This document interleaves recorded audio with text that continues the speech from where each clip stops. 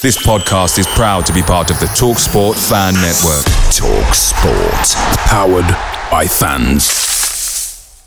The TalkSport Fan Network is proudly supported by McDelivery, bringing you the food you love. McDelivery brings a top-tier lineup of food right to your door. No matter the result, you'll always be winning with McDelivery. Order now on the McDonald's app and you'll get rewards points delivered too. So that ordering today means some tasty rewards for tomorrow. Only via app at participating restaurants. 18 plus. Rewards registration required. Points only on menu items. Delivery fee and terms apply. See mcdonalds.com. Finding the right person for the job isn't easy. Just ask someone who hired a drama coach to be an IT guy. Yeah, I'm having trouble logging in. I'm not buying it. Say it again, this time with feeling. I can't log in? Come on, man. I want to feel your struggle. But if you've got an insurance question, you can always count on your local Geico agent. They can bundle your policies, which could save you hundreds. Now, like your life depends on it. I can't log in! Yes, we'll make an actor out of you yet. For expert help with all your insurance needs, visit geico.com/local today. A big shout to Gymshark, who are our sponsors for tonight's show. Gymshark were actually formed in a garage back in 2012 and have since emerged as a leading brand in the fitness industry with a worldwide clientele of over 15 million people in over 150 countries. They work with multiple creators and athletes such as Ross Edgley, Ryan Garcia, Katie Taylor, Whitney Simmons, Matt Does Fitness and Obi Vincent, to name a few. Their website is www.gymshark.com/the West Ham Way, and there you will find a range of top quality clothing for your sports and fitness needs. I've been having a crack at some running recently, and these guys have provided me with a really comfortable tracksuit that looks good and feels good. But with over 1,000 products, whatever your needs are, they will be catered for by Gymshark with quality and comfort guaranteed. I'll give you that website again. Go and check these guys out. www.gymshark.com/the West Ham Way. You're listening to the West Ham Way podcast with Dave and X. Oi, oi!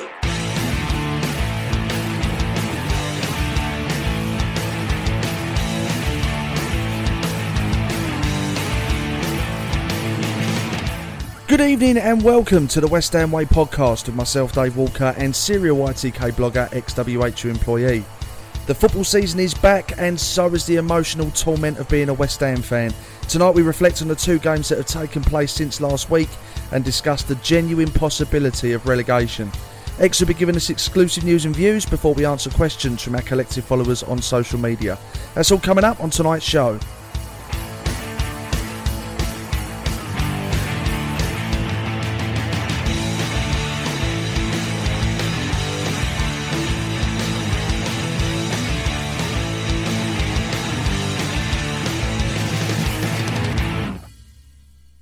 Eggs, there was a lot of speculation ahead of West Ham coming back. Are the boys fit? Are they up for it? Are they going to play better or worse without fans?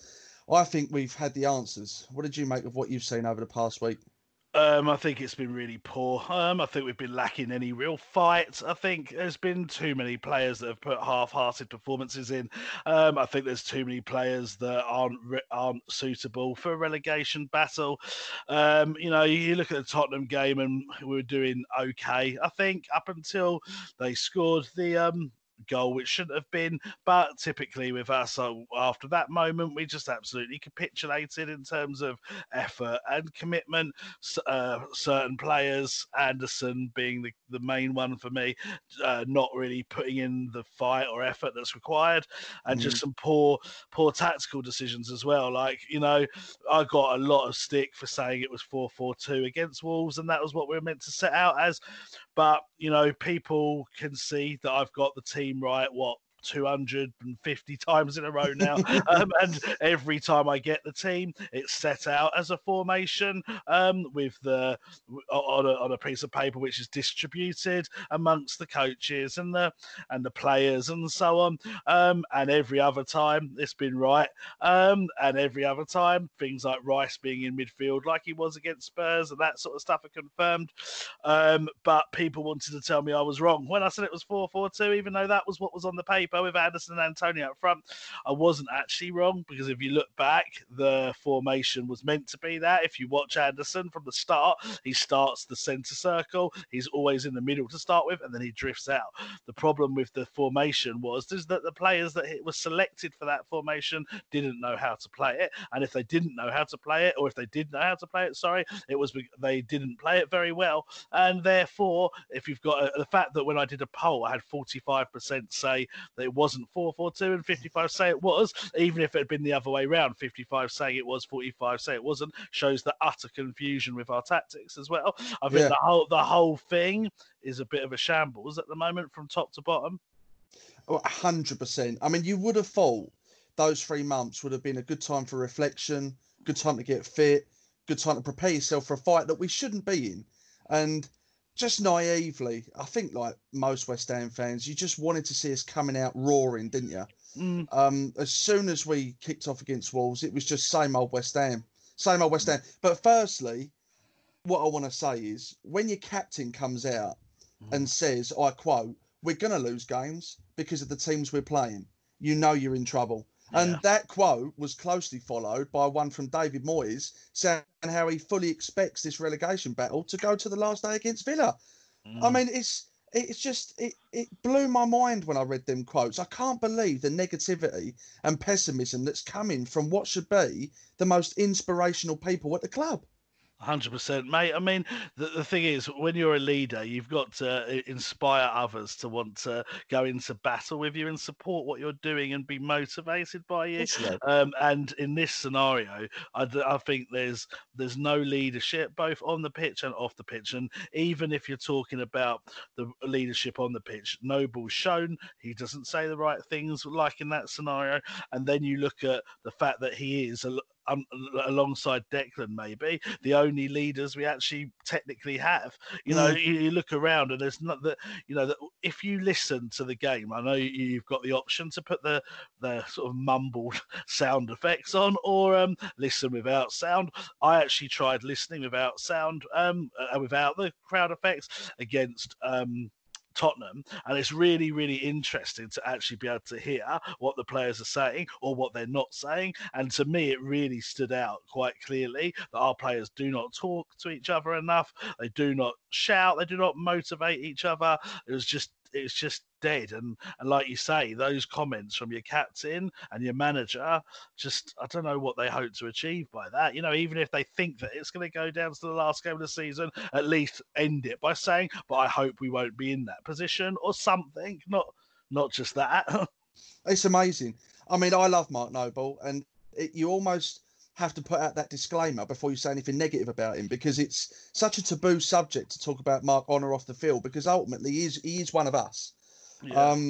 But do you know what? I haven't been impressed with him on the pitch either. No. His leadership has lacked, and I think he's been poor. I think he's been one of our poorest players. Yeah, I agree. And I think actually, if Wilshere is fit, now I know he hasn't played for consistently, well, for years now, but certainly played consistently for West Ham, I would play Wilshere over Noble now. I think Wilshere offers more.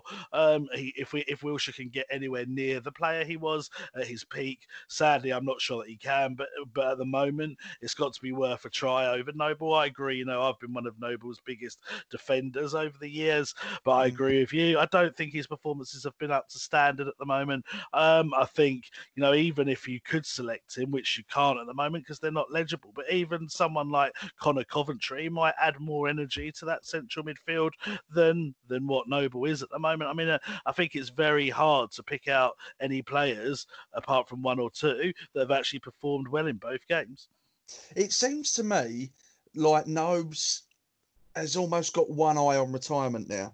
When, I don't know, like Mark's been through a lot with West Ham. He's pretty much seen it all.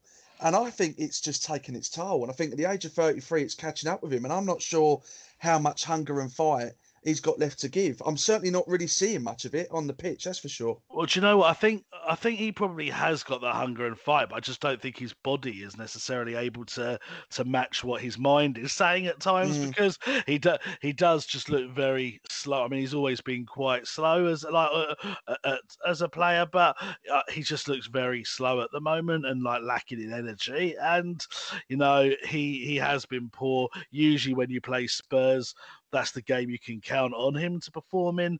And he didn't. And I think, unfortunately, you could say that for pretty much every player. I mean, really, out of the two games, who could you say that's played well? Rice has played well in both games. I think Bowen played well against Tottenham. I think you couldn't, whilst Antonio's not showing the quality needed, he's showing the work rate. And I guess you couldn't criticise Fabianski for any of the goals. But other than that, I mean, so realistically, the only player that has really stood out in the last two games is Rice, and that's been one of them, well, in two different positions because we're so desperate.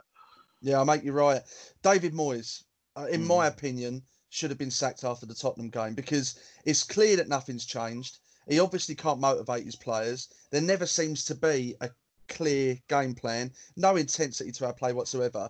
He's a dinosaur. I think he's tactically inept. And I saw an interesting stat today, which I think says it all about his in-game management or lack of it. Did you know that out of the 20 managers in the Premier League, he's 19th for the most amount of subs made this season? Yeah, that doesn't surprise me. And this is a losing team. You know, it's not as if, you know, we're top of the league and the boys that we're sending out every week are smashing it. This is a team that need to be making regular substitutions to try and change the dog shit show that we're putting on. And it's just not doing it. Well, the fact we can make 5 subs now, and each time he's only making like 1 or 2, just shows. And I agree. And whenever he makes the changes, they never make us any better. You know, he brought on Anderson and Lanzini. Lanzini was slightly better than Anderson, but Anderson was appalling. He was bottling challenges. He wasn't getting stuck in. You know, this is a £40 million game changer that's been in the Brazilian squad and boss Serie A, and was a very good player for us at times last year. He's coming on and he looks like he doesn't want to be there. Now, I don't think you can carry people like that in a relegation battle. No. And the fact that he was dropped from the Tottenham game, and I'm sorry to I know I sound like a broken record, but it does frustrate me a bit when people, you know, say that they trust me for my news, yet then when I'm telling them something which is factual as a bit of news, they tell me I'm wrong because their opinion's different. But Anderson was not put in the team against Tottenham because the manager was so unhappy with how he had failed to follow instructions against Wolves, and because he didn't stick to his position. And the manager, if you listen back to that game, is screaming at him from the sidelines repeatedly, get central, play off Antonio, go down the middle, blah, blah, blah, blah, blah, blah. And he just didn't know how to do it. And mate, we're talking about a professional footballer here that's on over around about 150 grand a week. I mean, he's not on that much, but it's near enough. And he can't play in a formation slightly different to what he's used to. I mean, where do we get these players from? You know, like, you've got to really, really question the recruitment here. Like, like I think, I can't remember who it was, but someone put a good analogy that you literally throw a load of, I think it might have been Nicky actually from Fan TV, but you throw a load of exciting things into a food box and you pull out random bits here and there to make a meal. You know, you might love your chicken curry and your roast dinner, but it don't go together. And it's like that. You know, there's no strategy for our system and our formation. And, you know, the fact that we've got into a season with 2 forwards by definition, neither of which had played in the Premier League before, and we sold from the summer Arnautovic, Carroll, Hernandez and Pires, and we brought in two players that have not ever played in the Premier League, one of which they clearly don't rate because they'd rather stick midfielders up front over him, and he doesn't ever get a chance. So the only one we've got left is Haller, and Bobby Zamora was spot on with what he said yesterday. I don't know if you saw it, but he's just basically reiterated what I've been saying all season. And this is, again, you cannot spend £45 million on a forward and then say, oh, the reason he's not performing is because we don't have the players for him. If that's the case, you shouldn't have bought him. You should have bought a player for the players that we do have. It's just so simple.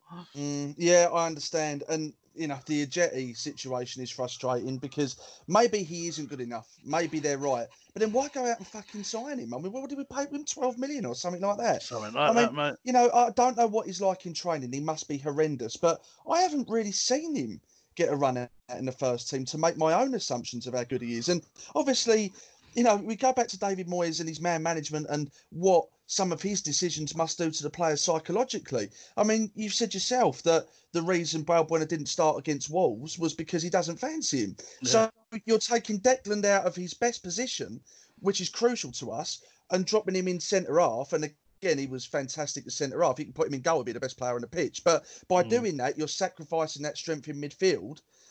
But then against Tottenham, he starts Balbuena. So does he rate him or does he not? I don't get it.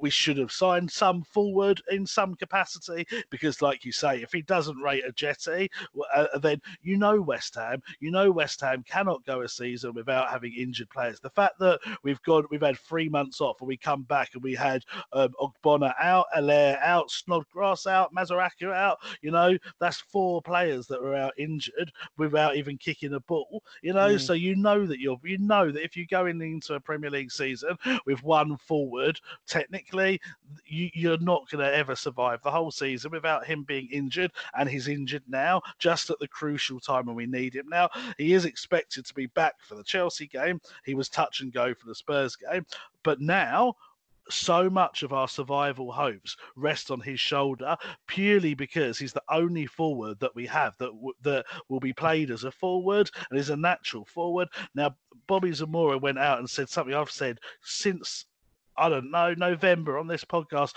been slaughtered for it for so long, but he said he spoke to the players and they don't think he's physically he's physical enough for the fight, and he's physical enough to play as the lone striker. Now, I have said that. Now, I don't think that is because physically, or if I'm losing all the words here, but he isn't, because he's 6'3". He's quite a strong lad. He's got a bit of pace. I don't think he's got the mentality for it. He reminds me a little bit of a Freddie Canute.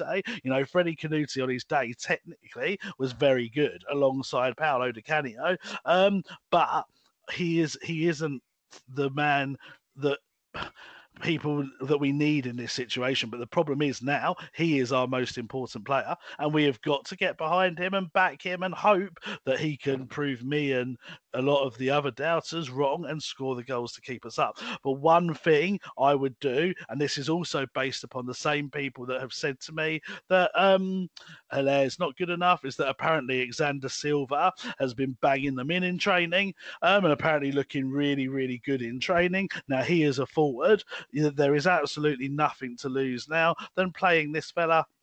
What's the worst that can happen? He's going to come in and not score and be rubbish. Well, then he'll be the same as everyone else that's played up front. On the plus side, if he comes in as that young, raw talent, unpredictable, the opposition won't know about him, and he can come in and score the goals, that fella elevates himself from being pretty much a nobody to a club hero. Give the guy 1 or 2 games and let's see how he does, because there's nothing else to lose now up front.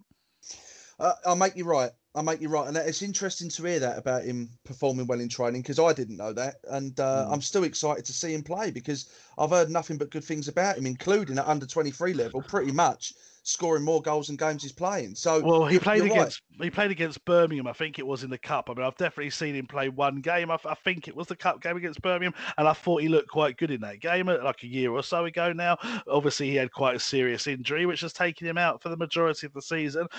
But he's 21, is he now? 22? What's the point of ever signing these players if you're not going to play them now when you've got no other option?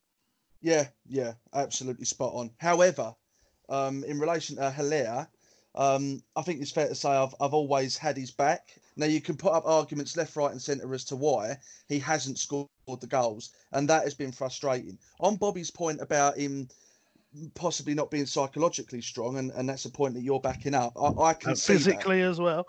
Yeah, I'd see that. I struggle with that one a little bit because I've been a big admirer of his hold-up play since he's been at West Ham. I haven't seen him score the goals, but I've seen his hold-up play be quite impressive. Yeah, I think he's all right on that outside of the box, but a forwards, unless you've got other people running off him, which we don't have, there's no point in that. What frustrates me is when we're putting balls into the box and the defenders are just bullying him out of the way. That's what I mean by physical presence, and it's not even physical presence in the sense that you're pushing people out of the way. It's a physical presence in the sense that you've got that determination, that mindset that you're going to stick your head in where it hurts, and you're going to get to this ball regardless of what's in your way. You know, like I'm talking like a Didier Drogba. I know they're not the same type of player, but that sort of mentality, or a John Terry, or and I think in a relegation battle now, we need him to start doing this. I believe the form of him is crucial to whether we stay up or not. Yeah, but how many balls are we putting in the box, X? Yeah, okay, we're not putting that many balls in the box, but we are. We haven't these last 2 games, but we have done in the past, and in the past there's been balls into the box, definitely, but it's just service has been absolutely dog shit. Oh, and yeah. Part of my argument for him. I think we're almost talking as if the service has been there for him and he's not putting it away. Oh, no. I think it's a combination of 2 things. I do think the service hasn't been good enough because I don't think half the team, or more than that, 4/5 of the team have performed anywhere near the standards they should have this season. So yes, there is an argument he's not getting a service, but again, Arnautovic, right, was playing with the same players, and I know it's a form thing, and obviously we were a bit better when we had Arnautovic, but we weren't that much better. But Arnautovic was that much better than Haller, that he created chances, he scored goals, and he wasn't physically any bigger than Haller. He just had more of a fight in his personality.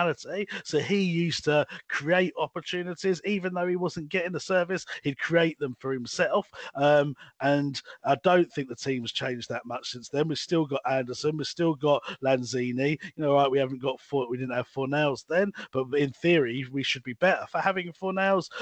There's no one that's left West Ham since we've had Arnautovic that has been more creative than what they are now. It's just that Arnautovic created those opportunities himself as well.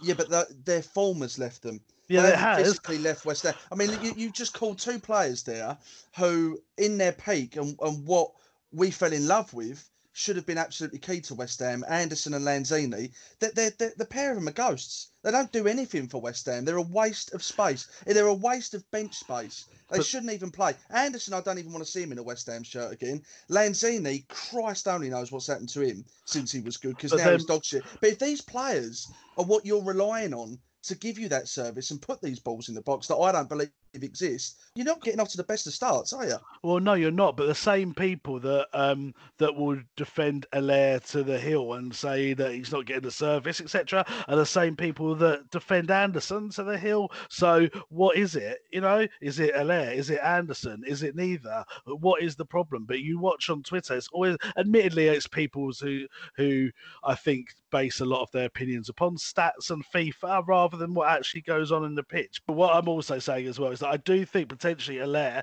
has like the abilities to be good. I don't think his left foot's very good, but I think potentially he has the ability to score goals. Yes, he needs better service, but he also needs to create those opportunities for himself as well. And I want to see him harrying the defenders. I want to see him, going for balls that he doesn't have a chance of winning. I just want to see him making his mark, not the Haller that I seem to remember, just sort of, yes, holding up the odd ball here and there, but just need more from him, mate. We spent £45 million on this player, yes, it might not be his fault that he can't deliver for £45 million, but it just shows what the whole problems is. We spent £45 million on him and £40 million on Anderson. That's a combined total of £85 million on 2 players that I don't think deliver nowhere near what they should do. And there's so much wrong with the whole recruitment of this club. You know, really, as much as I think Fornals has potential, and I don't want to dig him out as well because I sound like I'm going on at everyone now, but Fornals has missed 2 very good opportunities now in 2 games. Did we need another Fornals type player when we had Lanzini, when we had Anderson, when we have some of the younger players? We needed a forward and we needed a box-to-box midfielder. We kind of have got that a little bit in Souček now, but it's still, why did we sign Fornals when it was other positions that we needed more of, really? And if we did sign Fornals, why did we not then sell Lanzini or Anderson and try and bring in a position that we needed more? What I'm trying to get is that recruitment is just so wrong at the moment, and I think it's dated because we rely on David Sullivan trusted agents to provide us with players. So if there's a player that's not in the agent pool of certain agents that he likes, we won't sign them. Yeah, I agree with the latter part of your point there, where you were saying about, you know, we should have been selling Anderson and Lanzini and then reinvesting that money back in. I think that's what we should have done. I think the argument of did we need another Fornals when we got Lanzini? Well, we did, because Lanzini's shit. So I think you're almost you're supplementing the complete disappearance of Lanzini in that. Well, you get rid of him, mate. 100%, mate. Listen, I've been calling that with Lanzini for as long as I can remember. I mean, this is part of the problem, and this is my argument in relation to what you were saying with Arnautovic. There are players that have performed for West Ham that, when they did collectively as a group, we were getting results. Those players have now stopped performing. Aaron Creswell is so slow, it's painful. He also doesn't get forward like he used to get forward. He used to deliver some balls in the box. He used to come up with the odd goal. Aaron Creswell is falling below average for a Premier League player, in my opinion, now. So he's on the left. Then you've got Felipe Anderson. Fucking don't get me started on him. Like I said earlier, I don't even want to see him in a West Ham shirt again. Fucking prima donna who's just nicked a wage off of West Ham. Unbelievable. Lanzini, once upon a time, he was everything to West Ham. The fans adored him. He's been missing for 2 years now. So straight away, you know, some of that direct line into your striker doesn't exist anymore. And I know what you're saying about you have to look hungry, you have to be on your toes, you have to get in amongst the defenders. But as a lone striker, sometimes coming up against a back three or a back four, when you've got no support, there's only so much you can do in relation to create your own chances. And if the team are performing well, I mean, we've had some standout performances this season. Not many. I think we've only won 7 games. But if you look at Watford, for example, Watford away, we played really well in that game. And it's no coincidence that Haller also played really well in that game. So it's like, yes, is your last line of attack. So if you're not getting it right from the goalkeeper moving forwards, your last man is always going to struggle. It's like a relay race, right? If 1, 2 and 3 are slower than everyone else, then number 4 ain't going to win you the race. You collectively as a team need to pull together and perform to allow that solitary sole striker to get an end of chances that at the moment we're not creating. And that's why I think you do make some very good points. Don't get me wrong. But I can't help but feel sorry for him. Yeah, and you're like most people. I think the jury is, well, let's say most. So you're like a lot of people. I think the jury is still out on whether Haller is any good or not. And I do maintain, yes, it's not like he's getting hundreds of chances and he's not taking them, which is the obvious ultimate way you judge a striker on. I do understand what you're saying, and I'm not writing him off just yet because I've already called it. This man has the potential to basically save our season here, or save us from going down anyway. When he comes back, which is hopefully against Chelsea, we need to see from him some big performances. Yes, he has to get the services, but he can make those players play better. He can, by being in positions, by shouting at them, by making runs, by giving them options, by coming deep and collecting the ball and holding it up and laying it off to them, he can automatically raise the game of those players. Such is the importance of a striker, particularly in a 4-5-1 formation, if we go with that, although I think he plays better as 4-4-2. But you look at any other club, the value of Harry Kane to Tottenham, of Aguero to Man City, of you look at all these clubs, they've all got a forward that is so important with a bloody good midfield sitting behind them. They have, but the reason that they chop and change those midfielders, whereas Harry Kane, Tottenham will not let go. Well, Man City, Aguero's been out there for 10 years. These clubs won't let these forwards go. It's because they know the importance of having a top quality forward like that can automatically raise the game of any team. You look at any team that's ever been successful in anything, they have a good striker. They do. So why is it then that Zaza, who's represented his country God knows how many times, has played at the highest level in Serie A, scored goals for fun throughout his entire career, comes to West Ham, couldn't score in a brothel, leaves West Ham, goes to Valencia, starts banging him in again?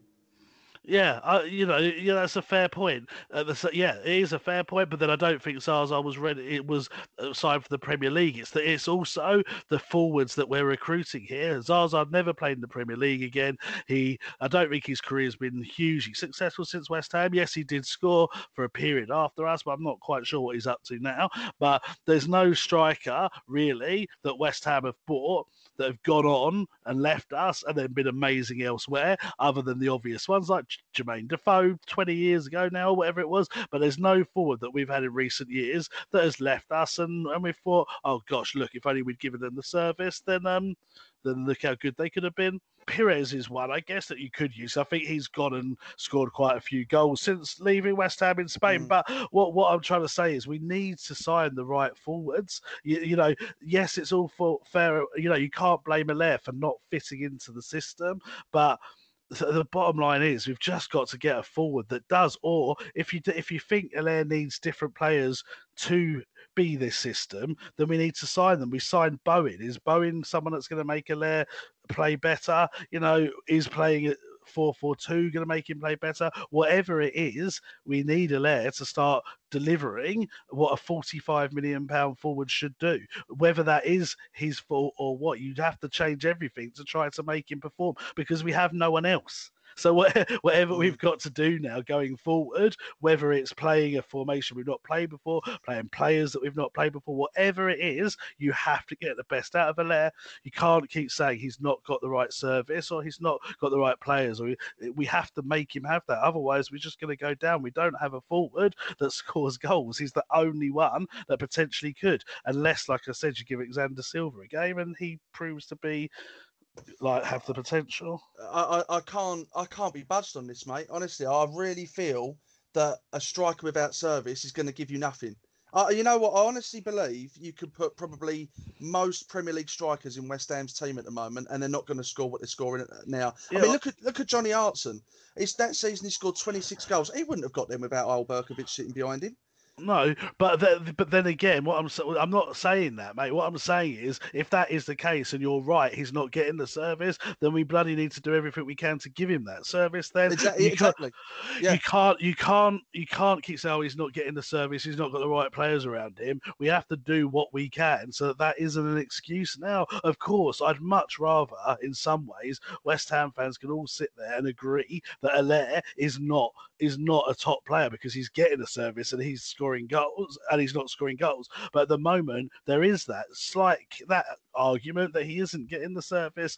But I don't know. We've got to just start doing everything we can, mate. Honestly, this season's just turning into an absolute disaster. If I was Moyes, I would.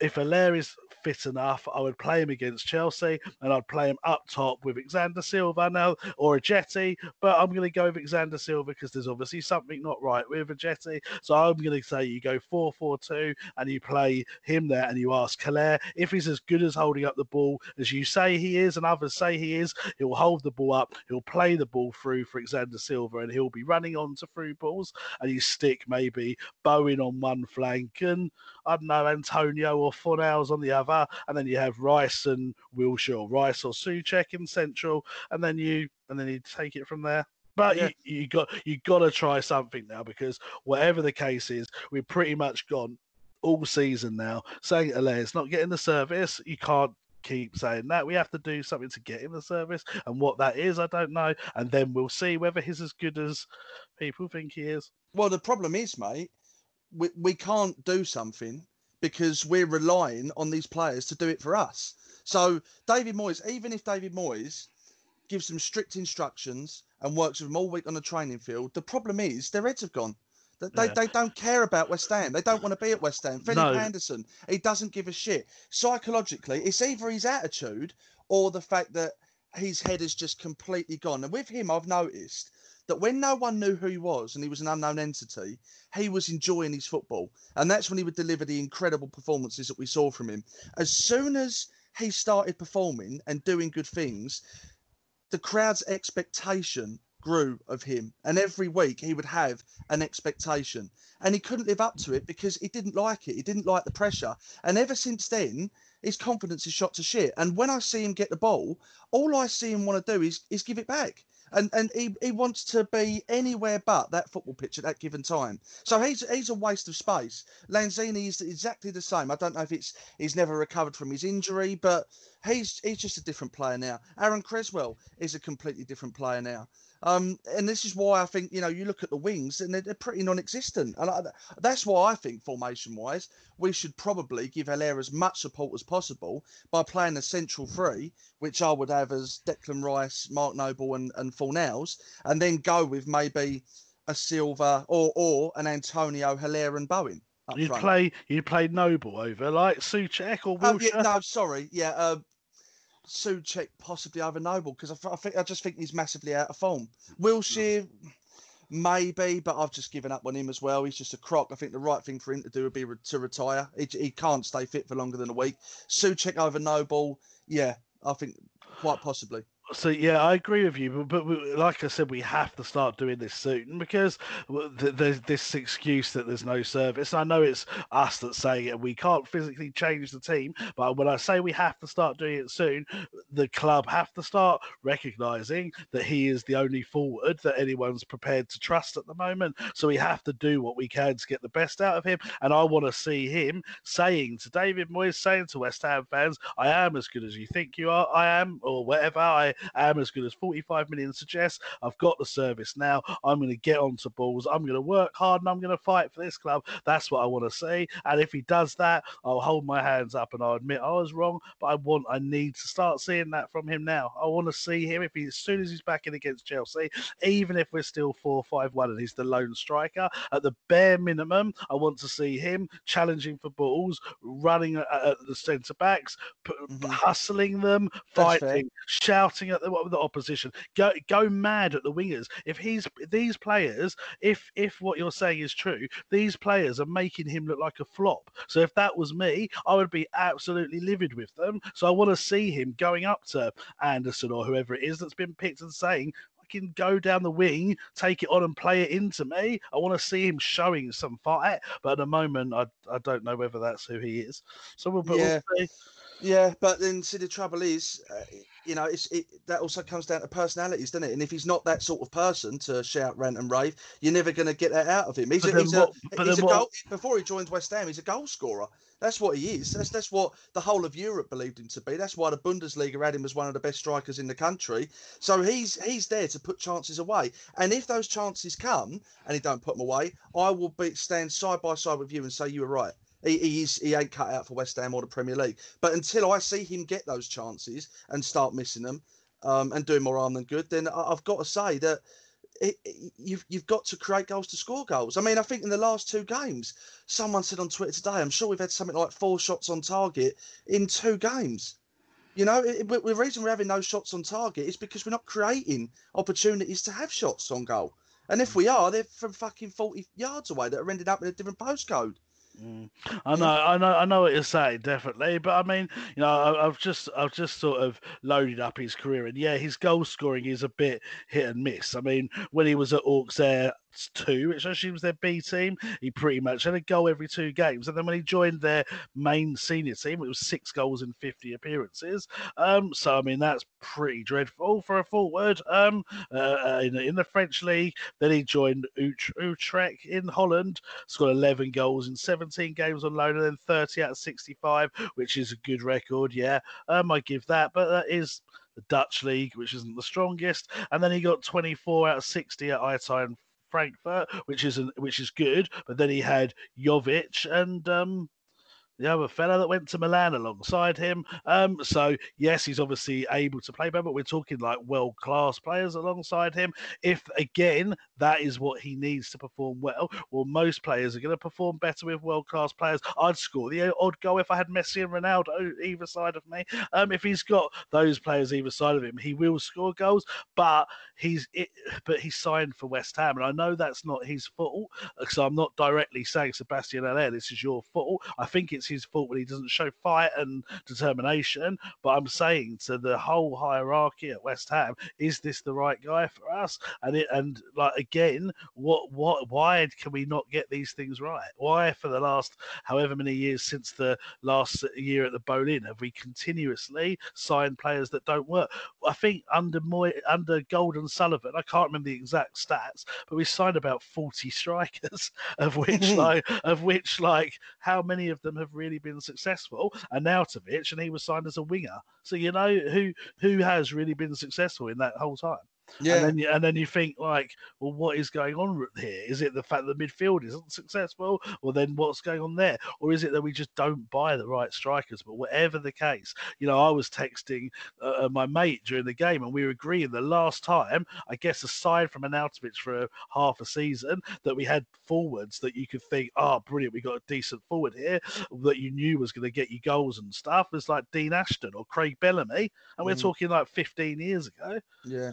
It's obvious to me. It's because there is no structure or strategy put in place to shrewdly recruit players. We've got, I think to this day, we've got one scout still. I don't know if we've brought a few more in, but that was an embarrassing fucking circus act when that all came out to play, and there was, something out for volunteer scouts and stuff like that. It's just a laughing stock, absolute laughing stock. But that's it. And you said it earlier on. The problem is you've got Golden Sullivan that are control freaks, mainly Sullivan, who is using his agents that he's got relationships with, and he wants to control every aspect of a football club to include the players that are coming through the door, when really you should be employing a shit-hot head of recruitment that has a network of scouts globally that we can get some serious players in. Exactly.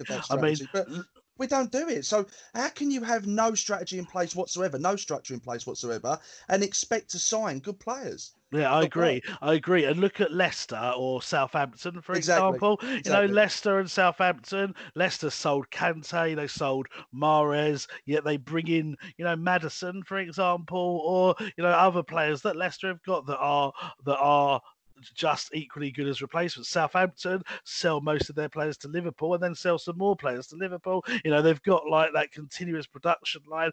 And what I think is, really, like, if I want to give you a quick guide to be an ITK at West Ham, and it is learn the 3 or 4 agents that Sullivan trusts. Yeah, go on Transfer Market, which is a website which ranks, shows players. Search the agent and the players that they've got on their books, and I guarantee you 3 or 4 of those players will be linked with West Ham or will join West Ham.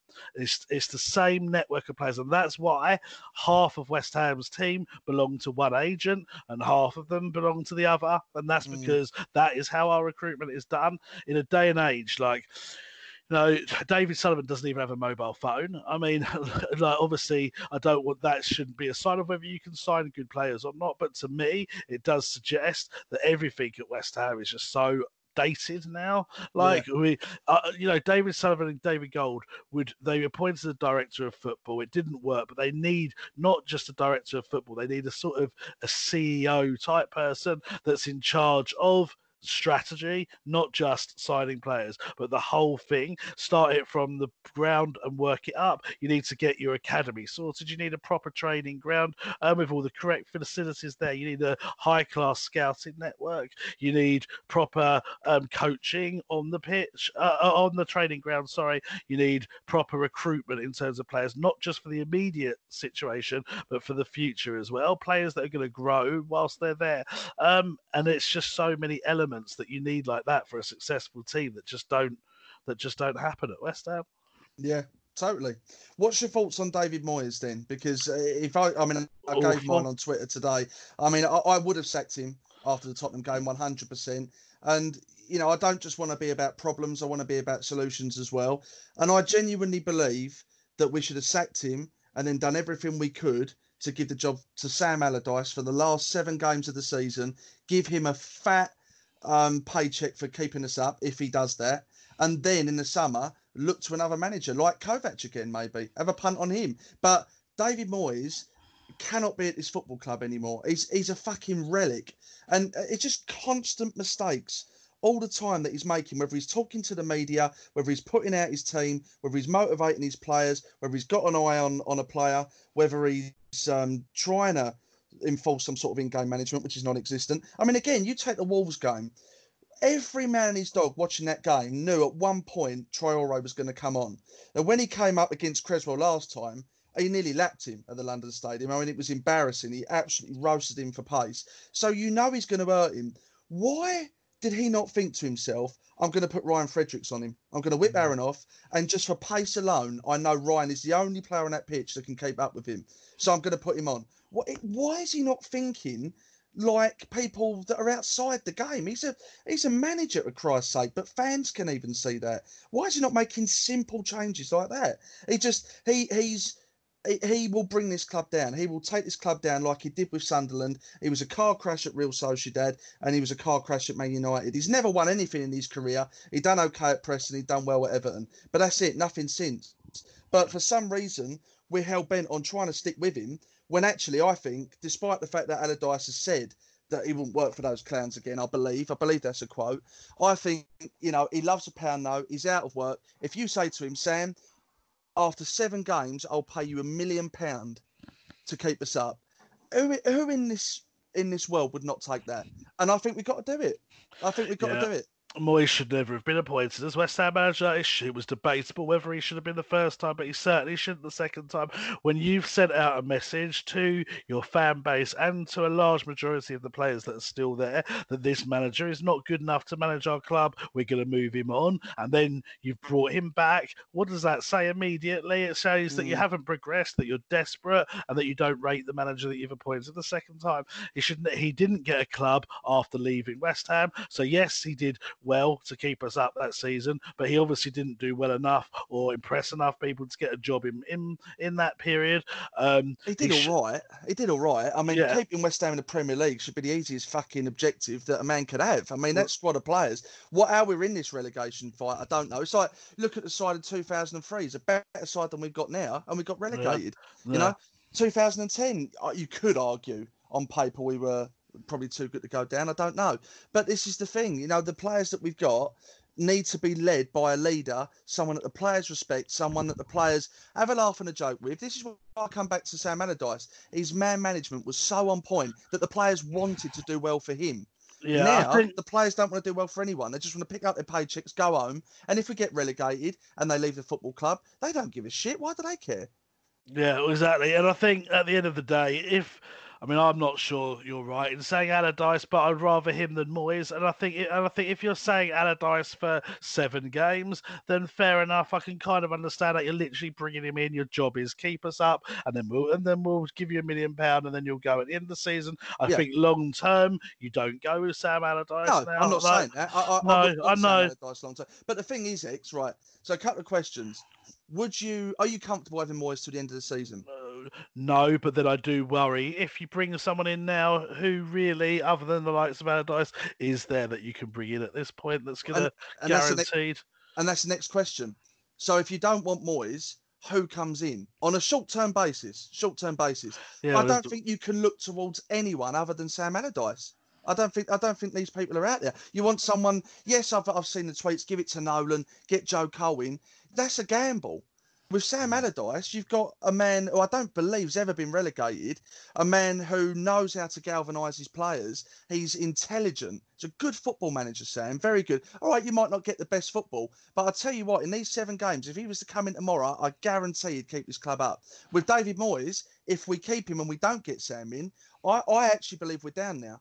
If it stays this way, because I was saying to you off air, the thing that worries me is I think Villa has still got fight. I think the three bottom teams don't have the quality that we've got, but one, possibly two out of the three are still up for this, and they're going to give it a go every week. Our players don't give it a go. Now, you're going to achieve more with the right attitude as opposed to the right ability, and we are at the wrong end of that spectrum. So you need someone that can get hold of those players, make them tick, and get the best out of them. David Moyes can't do it. He's absolutely fucking flopped again in his career. Sam Allardyce is the only person I believe that can come in and save our season, realistically. And then in the summer, we shoot for the stars again and we have a crack at someone else. And then we get everything else in place and do it the right way, like the training ground, like the scouting network, like the staff.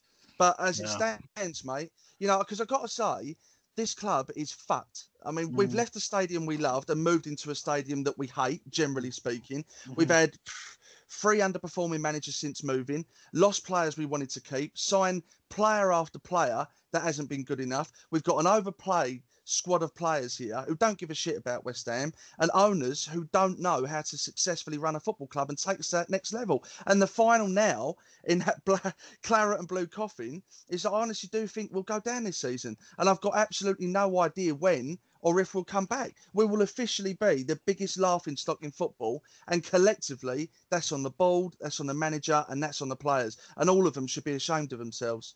Yeah, I agree with you. You're right. I can't really add much to that because I think you've concluded it very well. But there's not much more to say. I think it is an absolute shambles at the moment. I think it's time for most people at that club to have a look at themselves and think maybe it's time for me to move on and do something different. If we get relegated, unless we appoint the right manager that completely buys the right players and almost redoes the whole thing all from scratch, then I think we might be like a Sunderland and be down there for a long time. I think the only thing, and I know what you said about Aston Villa, but you've got Villa, you've got Bournemouth, you've got Watford, you've got Norwich, and there's always one that potentially you'd think are safe and then kind of falls into that trap. So looking at that realistically, the only team that really can be is Brighton, who I know got a good result against Arsenal, but then I think me and you, 2v11, would probably get a result against Arsenal at the moment. But so really Brighton might get sucked in, but we're actually still not in the relegation zone, believe it or not, after today's fixtures. Now, whilst it's goal difference, it's only 2 goals that's keeping us up. We still play. You know, Chelsea will probably lose this weekend, but after that, we've got Newcastle in there. I know Man United are in there, but you've got Newcastle, you've got Burnley, you've got Norwich, you've got Aston Villa, and you've got Watford. It is so in our hands to get out of this. Even just 2, maybe 3 wins out of that, and we'll stay up because the other teams are so poor. So I'm not as definite that we're going down. But I think if we stay up, it will only be on the fact that the other teams are worse than us. Like that season when we stayed up under Zola, when I think we finished 17th, and teams like Burnley and Hull and someone else were that bad that we managed to just stay up. But that's the only thing that's going to keep us up. And Sebastian Haller, I'm going to say go back to it again, but if we can get a forward that scores us goals, then you got a chance. You can't win a football match without goals, obviously. We haven't scored any in the 2 games that we've played so far. We haven't really looked like scoring any. Fornals has had a couple of chances and fluffed them, but other than that, we haven't really looked like it. You can put that down to the midfielders, or you can put that down to anyone, but whatever the situation, if we're not going to score a goal, then we're not going to win a game, obviously. So we've got to sort that out immediately. The problem is, what worries me is the manner of the defeats. Because, like you, I've looked at the fixture list and I've called probably 3 games that we can win. The problem is, will we win them?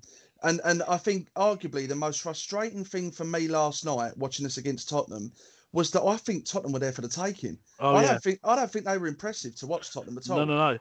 Well, like I said to you, up until the goal went in, which was unlucky. Let's put that in there. It should have been a handball. Yes, I know in the past before VAR, they probably wouldn't have noticed that. But the whole point of VAR is that they've brought in this thing to stop any form of hand affecting the direction of the ball. It clearly does, and that's why Souček misjudges it, and it ends up like that because the flight was changed, and it is very unlucky. You know, if we'd been up to, you know, whatever minute it was that Kane scored in, being 0-0, we might have had a chance. But the minute that goal went in, the heads dropped, and it's the mentality that is the most concerning thing about this team. There's no leaders on the pitch. The minute things don't go our way, the heads drop, and that was what happened. I actually thought we were doing all right against Spurs up until that goal, and like you said, they were there for the taking, but you knew the minute something wrong or we conceded, that would be it, game over.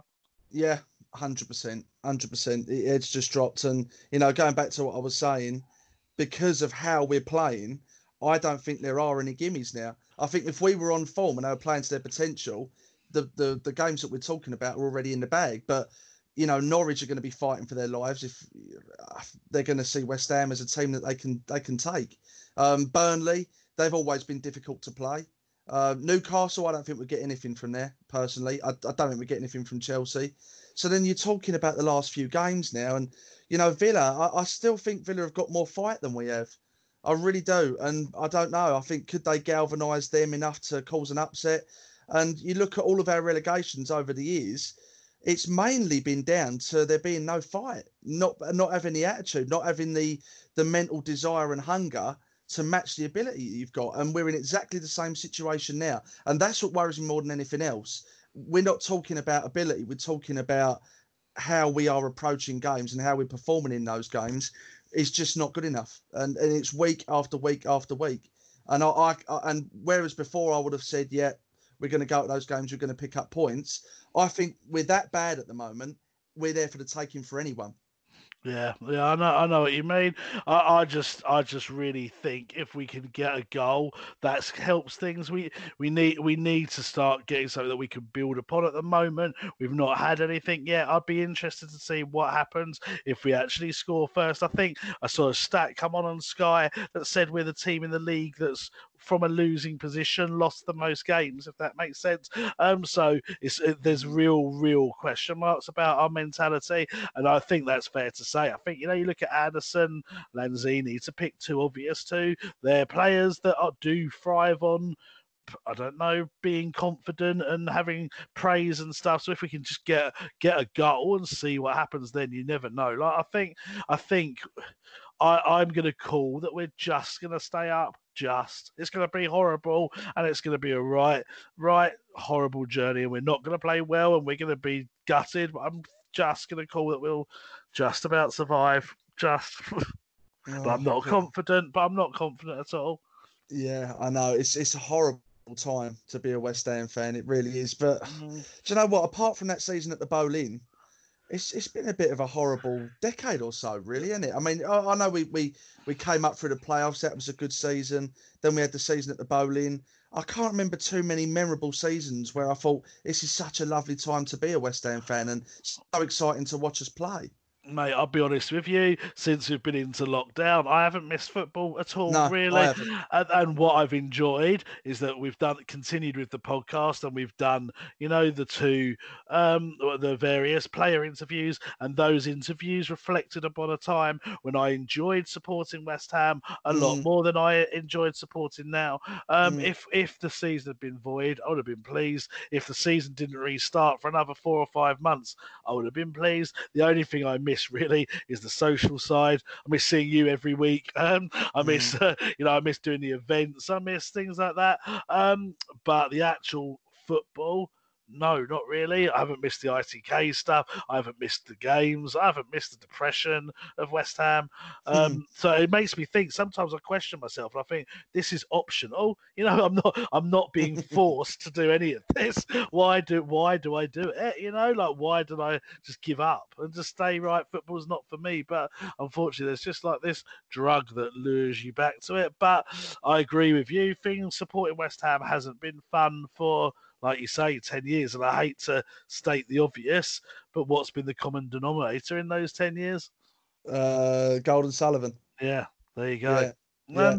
And what does that say? Yeah, I agree.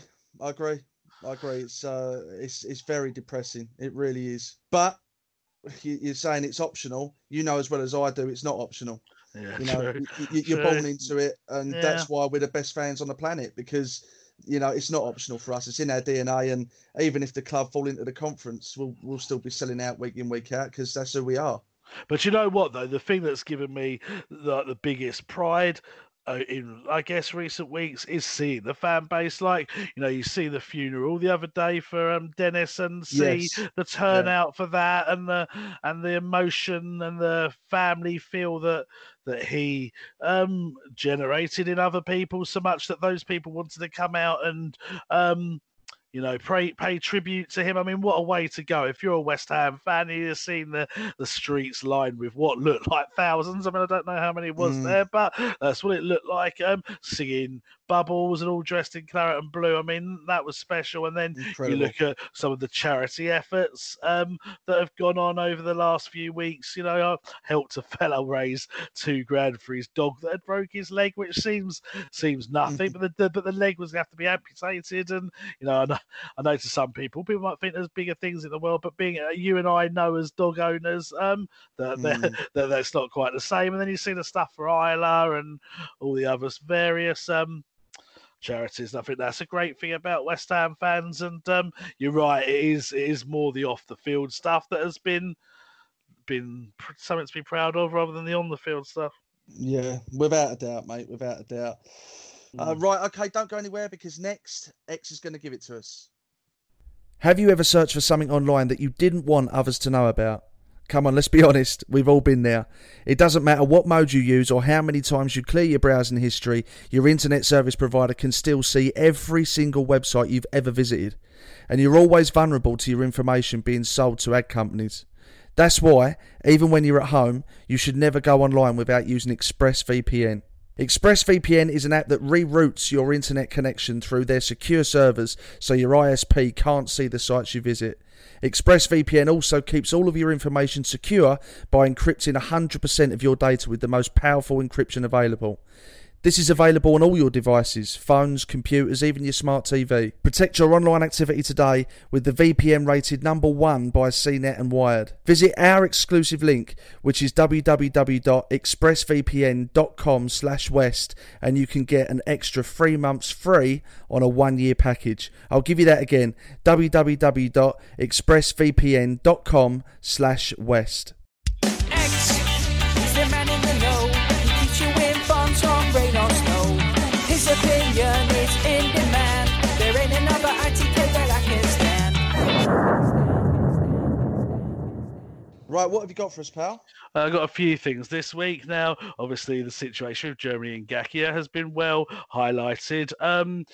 That he was leaving. He said his goodbyes to the squad today, and has officially left the club from this point. There's talk of many clubs being interested. I've talked about a few of them on the show before, and it's believed that the latest club to be strongly interested is West Brom. Obviously, Slaven Bilic as their manager. Strong chance that they'll be in the Premier League next year. And they're right back. I think Shane Ferguson, he's out of contract himself and has possibly secured a move to Crystal Palace. So this could be, Bilic has maybe said to him, you'll come in and you'll be our right back. Obviously, both Slaven, Julian, know Steve Potts very well, who'd be the under-23s manager, and obviously knows Ngakia from their time at the club. So it makes sense that they would be strong runners for him. There's talk that a couple of German teams are looking at him. Now, German teams, as is proven with Jordan Sancho, and to a lesser extent, Reece Oxford, have looked at English players from academies and brought them in to their systems to develop them into players. And I think there's talk that Schalke and forgotten which other German team it was now, but there's them and another have been looking, might be Cologne maybe, have looked at him too. But I'm believing at West Brom. Watford are someone that have shown interest as well. Palace have as well, but it'd be interesting to see. But yeah, West Brom is a new name that's came to me today. Also leaving the club will be another right back in Zabaleta. I know it's been well documented that he is going to leave the team and retire, but I believe he's actually going to leave this week, so he won't be available for the remaining fixtures of the season. It's is my understanding. Sanchez, I'm not 100% sure on, but I think the same will apply to him. I think that he'll probably be released as well. From memory, neither of them are on the bench yesterday, so that explains why that they'll be on the way out. Also, another player, which is very hard for me to pronounce. Everyone likes my attempts at these things, called Anouar El Massani. He's a left back that we signed from Ajax a little while ago, a couple of years ago, was meant to be highly rated. We beat a number of teams for his signature. He hasn't been offered a new contract, so he'll be leaving the club as well. As I mentioned earlier on the show, Alexander Silva's been looking really good in training, and the players have been sort of impressed with him and saying that perhaps he deserves a chance. Well, don't tell me he's fucking leaving and all. No, he's not at the moment. And something that seems to interest people every year. But I have finally seen the kits, so I'm looking at them in front of me, and I should have probably sent them to you, mate, so you can verify with me. It's not the greatest picture, but I can see enough to describe them.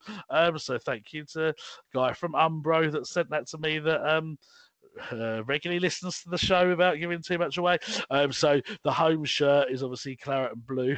Shock horror, but the main body is claret and the arms are all blue. The collar is blue as well, where it's like a circular collar, not like your old flappy ones that you used to get in the 90s, but the circular one, and it looks very much like the kit that was around in our last season at Upton Park.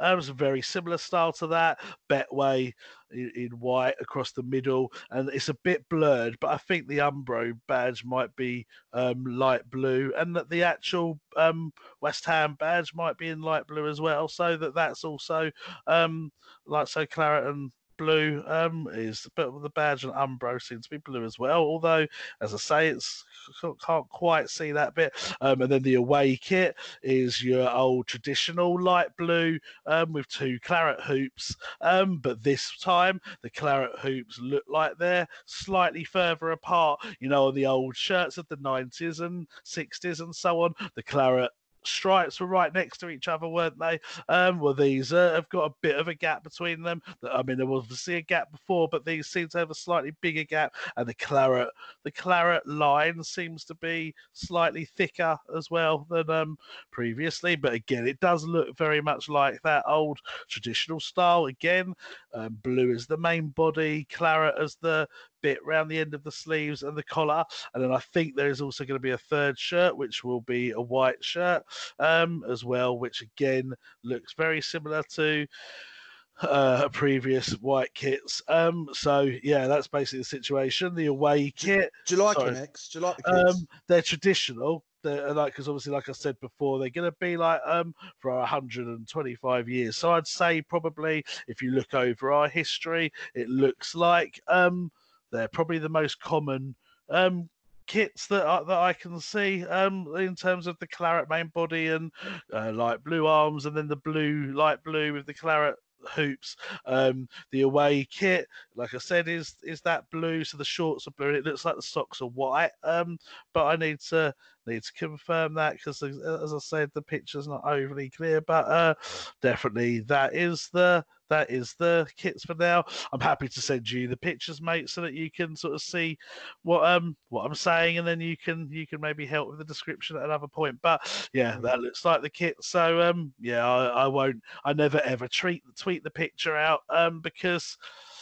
I try to be respectful, I guess, to the people to the Umbro people and the club that want to put that news out. But then when the leaks always come before those places anyway. So if someone else gets hold of a photo of the kit, I will confirm whether that's the one that I've seen. But as I say, mate, I'll send this to you, and then you can have a butcher's for yourself as well. Okay, mate. Anything else? No, I think that will do for this week. One other thing is that the club were impressed. I don't know if I said this last week on the show, I can't remember, but they were impressed with Eze, the QPR player, when they played the friendly against him. If we stay up in the Premier League, we'd like to sign him. I think there'll be strong interest in him. He's an attacking midfielder again, but I guess that would suggest that we might finally be ready to sack off the likes of Lanzini and possibly Anderson. But but that all depends on what league we're going to be in. And I think I'll talk about the takeover bid in the next section because it's one of the questions. Okay, mate. He's an exciting player, that is, a really skillful, entertaining player. So, that's good to hear that. So watch this space, obviously. Yeah. Okay, mate. Good stuff. As always, thanks very much. No worries. X is the man in the know. He keeps you informed on rain or snow. His opinion is in demand. There ain't another ITK that I can stand. With the football back, what better way to enjoy West Ham's return than with some delicious beers from all over the globe? As we can't enjoy a pint at the ground or in a boozer, Beer 52 will bring the beer to you. They're offering a free case of 8 craft beers sourced and curated from the best breweries on the planet. All you need to do is go to www.beer52.com/west and cover the £5.95 postage. Each case is delivered direct to your doorstep, so no need to leave the house. If you're looking to stock up, now's your chance. Beer 52 is the world's most popular craft beer discovery club with over 150,000 members that they send a brand new case to every month. Each month's case has a different theme. Past themes have included beer from New Zealand, South Africa, Korea and all over USA and Europe. As an independent British company, Beer 52 are passionate about the UK craft beer scene and they continue to support it during this difficult period. If dark beer's not your thing, you can simply choose the light option and your case will come with the award-winning beer magazine Ferment and a tasty snack. Don't worry, if you do change your mind, you can pause or cancel your account at any time. Just go to www.beer52.com/west to get your first case of 8 beers for just £5.95. That's www.beer52.com/west. Welcome back to the final part of the show, where as always you've been good enough to take the time to give us your questions, and X is going to read them out. So this is from @Gullivan. 3 players that you'd sell in the transfer window and 3 players that you'd buy. Cheers, lads. I think it's easy to talk about who we'd sell. So do you want to go ahead? I think I could probably guess yours, but do you want to go ahead? So 2's an absolute no-brainer, isn't it? I mean, it's Anderson and Lanzini. Yeah. As for the third, the third I would sell. God, that's a bit tricky. I mean, the trouble is I'm thinking what you'd actually get for these players as well. I mean, I think Creswell's come to the end of his time at West Ham now, but I don't think you get nothing for him. If we're talking about who frustrates me and who I think should move on, I think I would say Lanzini, Anderson and Creswell. If you're talking about, in terms of monetary value, what would be worth selling, it probably wouldn't be Cres. But for the sake of time, I think I'll give you those as my 3. Okay, I think I'd change Cresswell. I kind of agree with you that he's not the same player, but I think I would sell Yarmolenko. I think the fella's on a massive wage, and he's not doing anything to justify it. So I think it'd be those 3 for me in terms of players to buy. I mean, where'd you start? But I think I would definitely buy a forward that scores goals and has proven that he can do that in England. So who that is, I don't know, because obviously they're an expensive commodity, but you might want to look at the Championship, who I don't even know off the top of my head who the top scorers are down there. If any of them are worth taking, you might want to look at some other sort of players that have proven that they can score, certainly at the top level. But I think we definitely need a forward. We definitely need a box-to-box midfielder, if that isn't Souček, although Souček will sign if we get promoted. And I think, like you've kind of hinted, I think we need a new left back as well. The fullback situation's diabolical, to be honest, because left back you've got a complete out of form Aaron Creswell, who's too slow. I think he's shot his bolt now. I really do. I don't want to be too harsh on Cres because he hasn't been horrendous, but he's not the same player he was. Then what have you got as a fullback option as it stands for him? You've got Masuaku, who isn't a left back. And then Ben Johnson's been thrown there before, but I mean, I've only seen him play once. I don't know if he's good enough. I know people talk a good game about him, but not enough to actually start him so far from what I've seen. And then you go to the right back. I mean, I was in despair listening to you there. You've got Zabaleta, who granted is too old anyway. He's going to walk out the club. Jeremy Ngaki has gone. So we've got Ryan Fredericks, and again maybe Ben Johnson. So it's the fullback situation frightens me massively. Yeah, definitely. I mean, I've just loaded up on the football. So talking of fullbacks, there's a guy at Wigan. I think his surname's Robinson, and I believe West Ham have actually looked at him. From what I've seen of him and what people have told me in the game, he would be worth looking at. I think he might be an American international, possibly. But there was one point he was close to joining Milan, I think. And he looks a very good player. So I'd look at him for left back in terms of forward. I've just loaded up the Championship top scorers and the two that are headed. Funnily enough, Jarrod Bowen's actually fourth in the Championship top scorers. But then if you look at the top, third is Lewis Grabin, who I would not sign. He played at Norwich and Palace, I think, and was a bit hit and miss. But the top two, second with 22 goals, is Ollie Watkins of Brentford, who West Ham have actually looked at and looks like a very good player. So I would be happy to sign him. And the other guy who's one go ahead is Mitrovic, who we've also looked at in the past. And again, I'd take him. I mean, he's proven that he can score in the Premier League. He's proven he can score at Fulham in the Championship. He's got a lot. I like. He's a bit rough, isn't he? He's been sent off a few times, but I like the fact he's got that kind of edge to him. So I think Mitrovic should be a decent signing. Lacks a bit of pace, but yeah. He's he does, I do like his attributes, and he's the sort of player that the fans would love as well. I think. Well, exactly, and he's the sort of player that if we were playing the formation that we tried to play Allaire in, that I would feel more confident. I'm going to be honest with Mitrovic up front than I would Allaire in with the system that we play. So I think that I think he'd be a good signing. So that's my left back, Robinson. My forward, I'm going to say either Mitrovic or Watkins, and then you need a box-to-box midfielder, like a sort of a real sort of engine. I don't think we'd get him. Because of doubt, he'd want to join us. But I'd take Barkley at Chelsea. I think he's a good player. I think he adds a lot of energy. I think he's actually technically a lot better than what people give him credit for. Yes, he might be a bit more attacking than box to box. I wouldn't shy away from John Joe Shelvey. I know he always gets linked with West Ham, and some people rate him, some people don't. I think he'd do all right for West Ham. A West Ham fan, he's a bit box to box, gets goals, he can spring passes. Yeah, I don't know how old he is now, but I think he must be going to the sort of twilight. He must be about 28, 29, I'm guessing. So, yeah, decent age. So that would be what I would do. Next question is... Just quickly, we also looked at Cash, didn't we, as well? Yeah, Notts Forest fullback. I think he's a right back, but yeah, we have looked at him in the past. Is that dead now? Is it? I wouldn't say dead. I think we could revisit it, but we have looked at him. I think had we kept hold of Ngakia, it would have been dead. But yeah, I think it could happen. But as I say, all of these transfers are all completely subject to what division we're in and what cash we've got. I'm sitting here saying sign Watkins or sign Mitrovic. If they're going to be valued at like 30 million, 40 million, I don't know whether we're going to have the money to do that. So, it's all hypothetical, really. So this is from at Sam Shearer 7.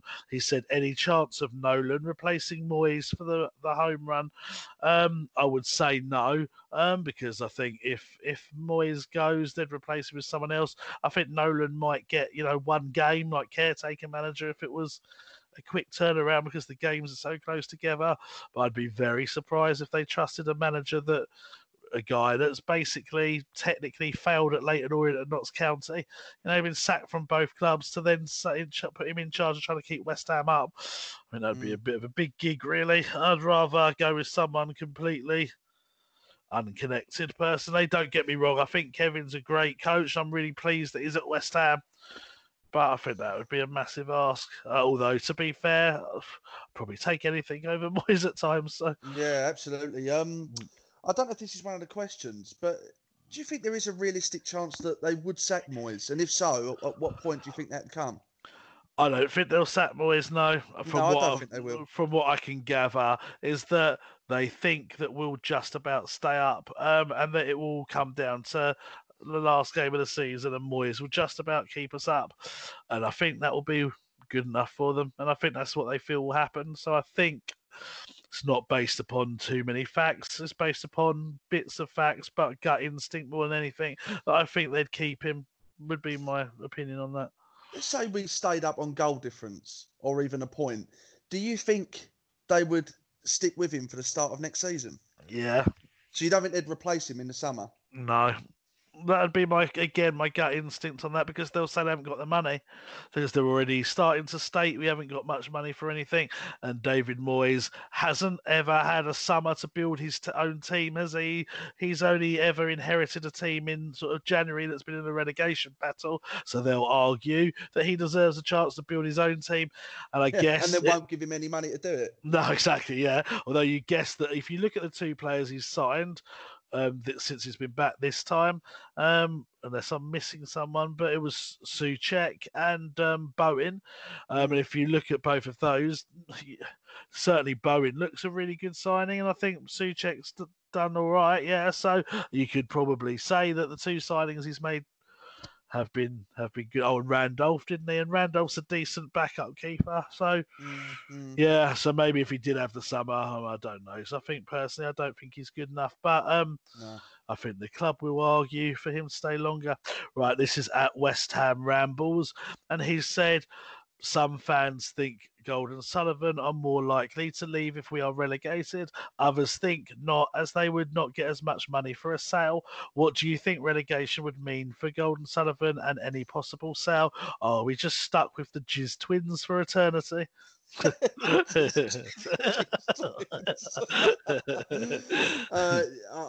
think it would be disastrous for them financially if we went down, and I think the resale value of the club would plummet. So I think for them it would be the worst case scenario, and for that reason I don't think they would sell, because I don't think they could. No. So I think relegation in which case is as much of a nightmare for us as it is for them.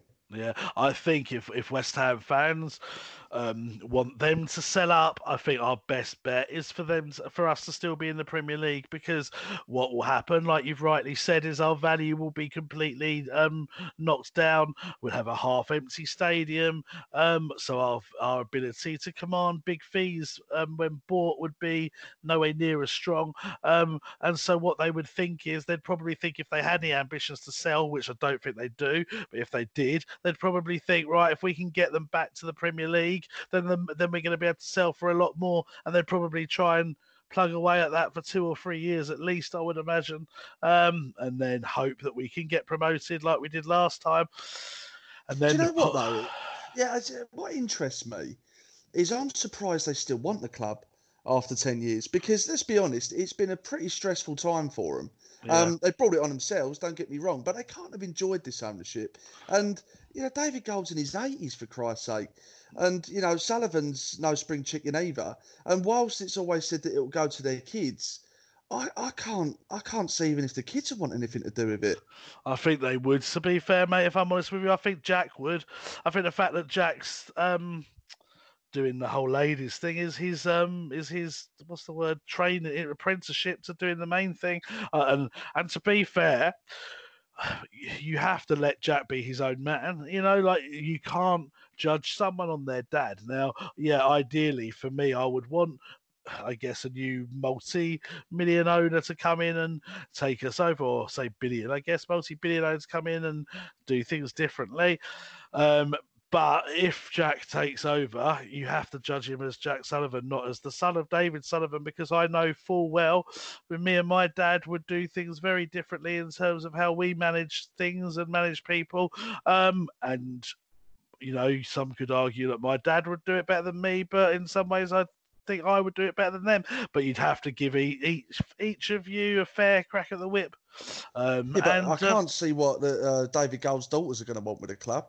No, maybe they might not be as directly involved. They might just be there as a sort of a bit like what it is now, really, as just there to sort of let the Sullivans control things. But I think Jack would want it.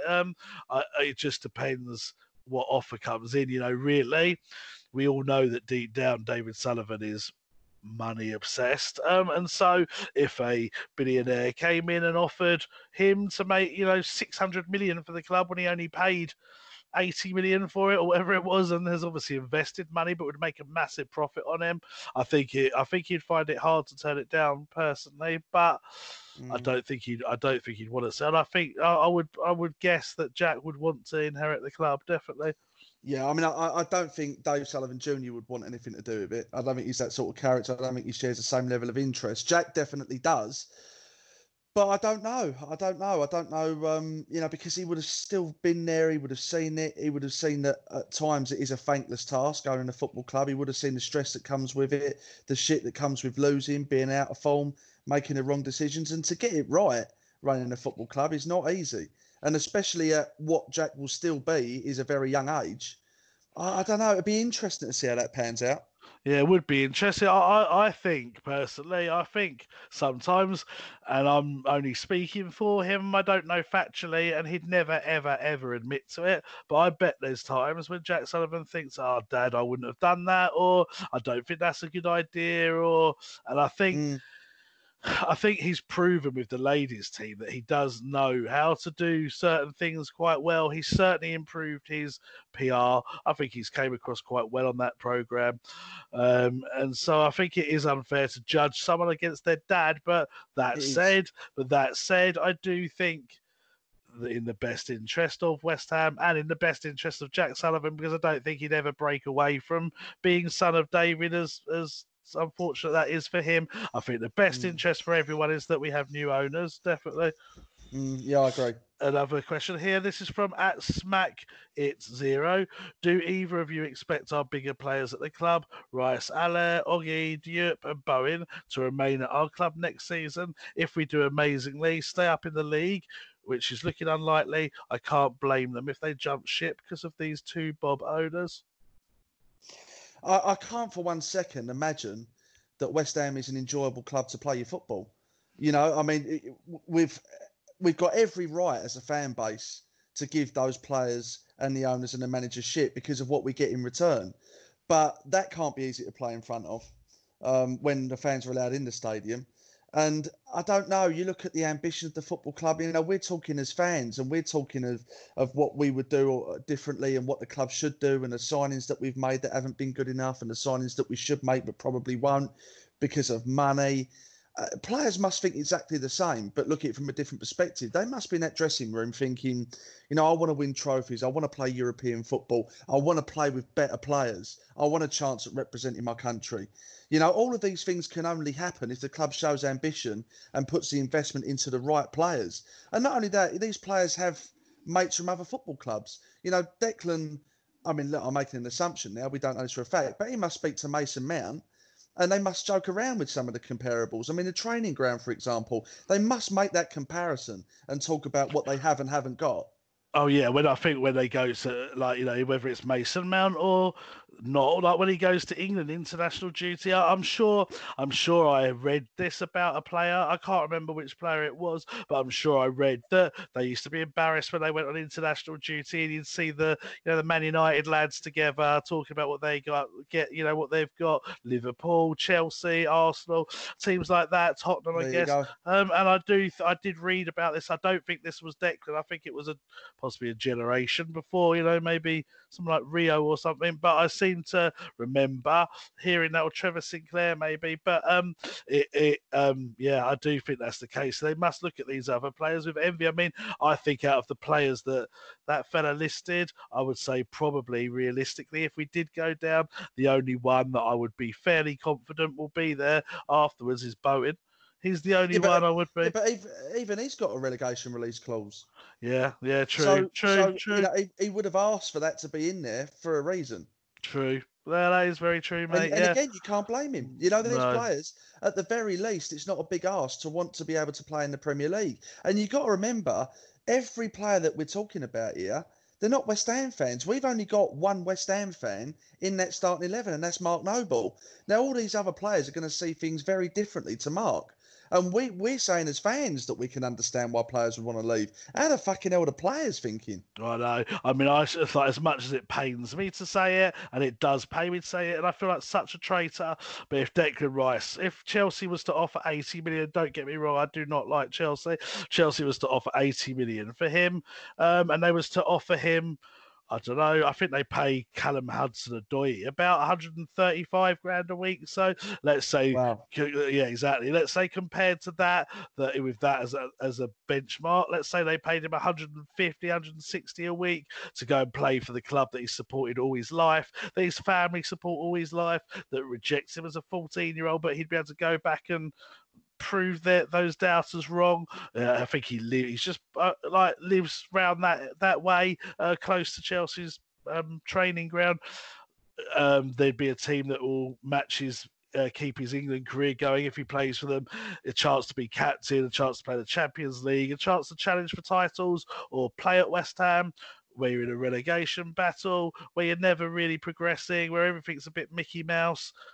Realistically, could you hold a grudge against him if he went to Chelsea? I'd hate it, and I wouldn't be pleased, but you couldn't blame the fella deep down, could you? He's like you say, he's not a West Ham fan, he's a Chelsea fan. I think he loves the club. I think he's a massive adopted West Ham fan now, but obviously his heart and his family's heart is with Chelsea, and it's just a sad way it is now. Like, if you look at West Ham without your claret and blue tinted spectacles on, it's not an attractive position at the moment. It should be, and hopefully in a couple of years it will be. But for Declan at this point, he's what, 21? He's going to start. He's still got time on his hands. But if he goes to Chelsea now, he could be, there 14 years or so controlling their midfield. So I think you've got much more chance of doing something with your career if you do that. And footballers' careers are very short nowadays, and yes, they earn a lot of money, but he could be out by like the age of sort of 31, 32. He kind of wants to have something to look back on with success.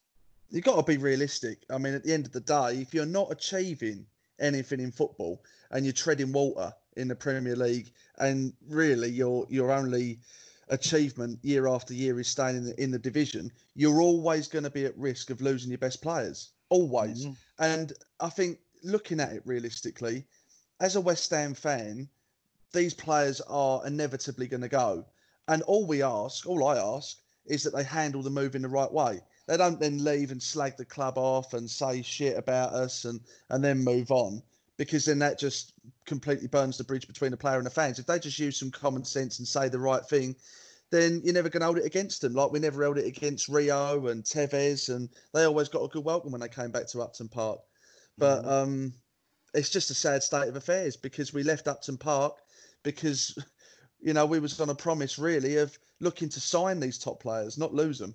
Yeah, no, I know what you mean, and it is sad because we should be talking about Declan Rice becoming a West Ham, legend and captaining us for many years to come, and I hope that he will. But if we slip down to the Championship, really, does any established England international stay with their club in the Championship? Is very, very rare, unless you're like a goalkeeper, where goalkeepers tend to sometimes, but it's very, very rare that anyone else does, doesn't it? So, I think we'd really struggle to keep hold of any of those, to be honest, as sad as that is. Right.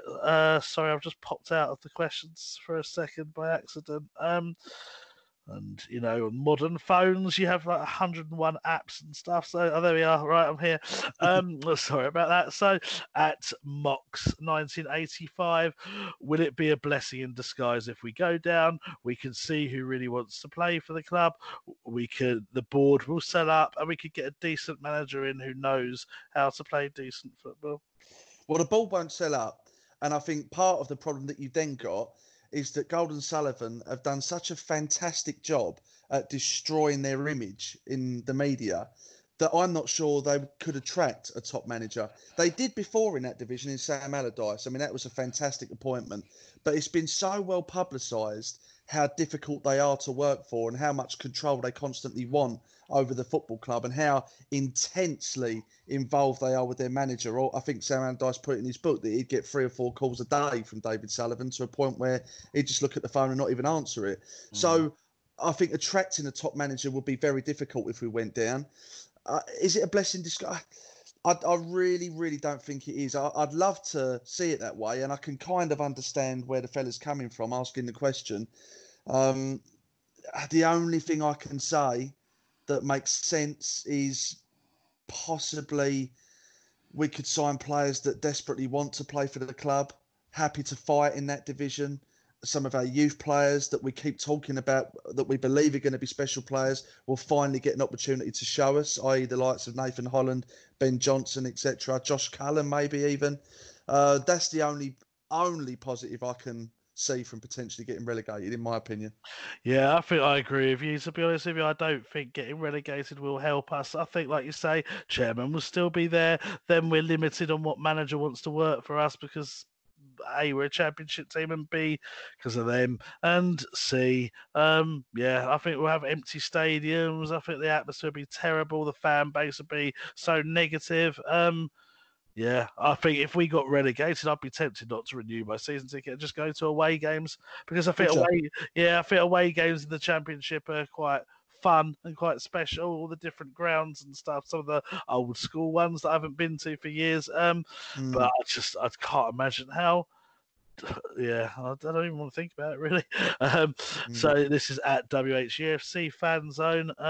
Any truth in the reports around the Trip Consortium and the other rumoured interest in the club from the Middle East? Find it hard to believe there's nothing is going on behind the scenes when 4 different takeover stories appear in recent weeks. Well, it's one for you, mate. But before you answer that, I have to say I'm also very surprised that we haven't had solid offers yet. Either that or we have in quiet and they just don't want to sell, because I keep going back to it.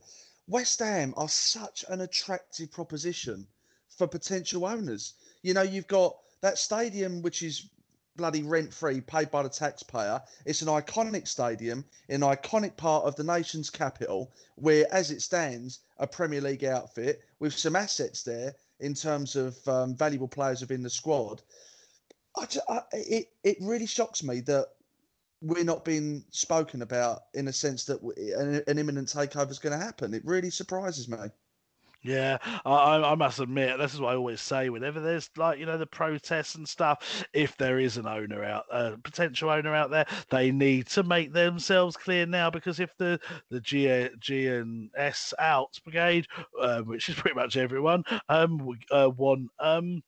if they get hold of the fact that there's this really good bidder that could potentially come in for the club, they're going to do everything they can to back him, aren't they? So get that name out there and hope that something happens. But I think behind the scenes, there's a few people that are doing some talking, Tripp being that person, and trying to see if he can drum up any interest or and there'll be other people out there that are looking at Premier League teams and thinking, West Ham potentially with the stadium and various other factors, like you've said, are good to buy.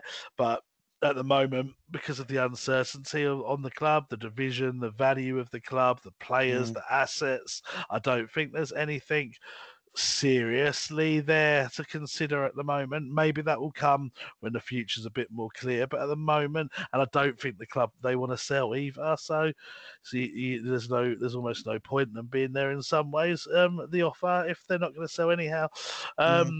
So it's happened again, mate. Sorry about this. I'm having a mare with my phone today. Right, I'm back on it.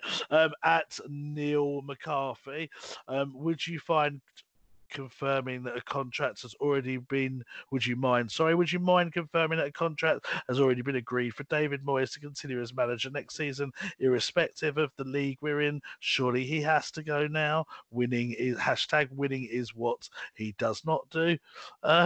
Ridiculous quote again. I know. I mean, he's almost becoming as bad as the owners now with his PR, David Moyes. Everything about him as a manager. Now, I was speaking to an ex-player, today actually. I can't say who it is, and he was saying that he knows how bad David Moyes is. He said he's fucking useless on all counts. I'll tell you who it is, but I can't say it on here. And he's like, I can't believe they've given him the job, and we've just found ourselves in a situation where I do to a degree. I don't care what anyone says. I do to a degree feel sorry for the owners with the Pellegrini situation. I think he let us down massively, Pellegrini. For me, it was just a final payday for him, and where was his extended pension. So I do feel sorry for him in that respect. Do you know what though, on that issue, mate? And I agree with what you're saying, but I think, and I must admit, it's just hypocritical because back when we appointed him, I was like, "This is amazing," blah blah blah blah blah, and I was very pro it. So I know this is going to sound hypocritical. But I think Jason Cundy is. I can't stand him at times on TalkSport.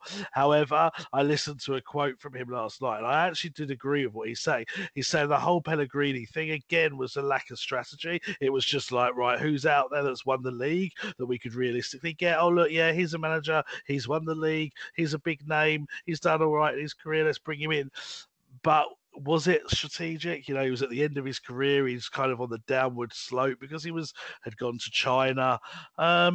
Was it a good appointment? Was it the right person? Well, I think it's very easy to say these things. Yeah, I agree. Of hindsight. I was the same as you. When he was appointed, I was absolutely buzzing. And it's a fair argument to say, was it strategic appointing a manager of his age? Because where's the long term in that?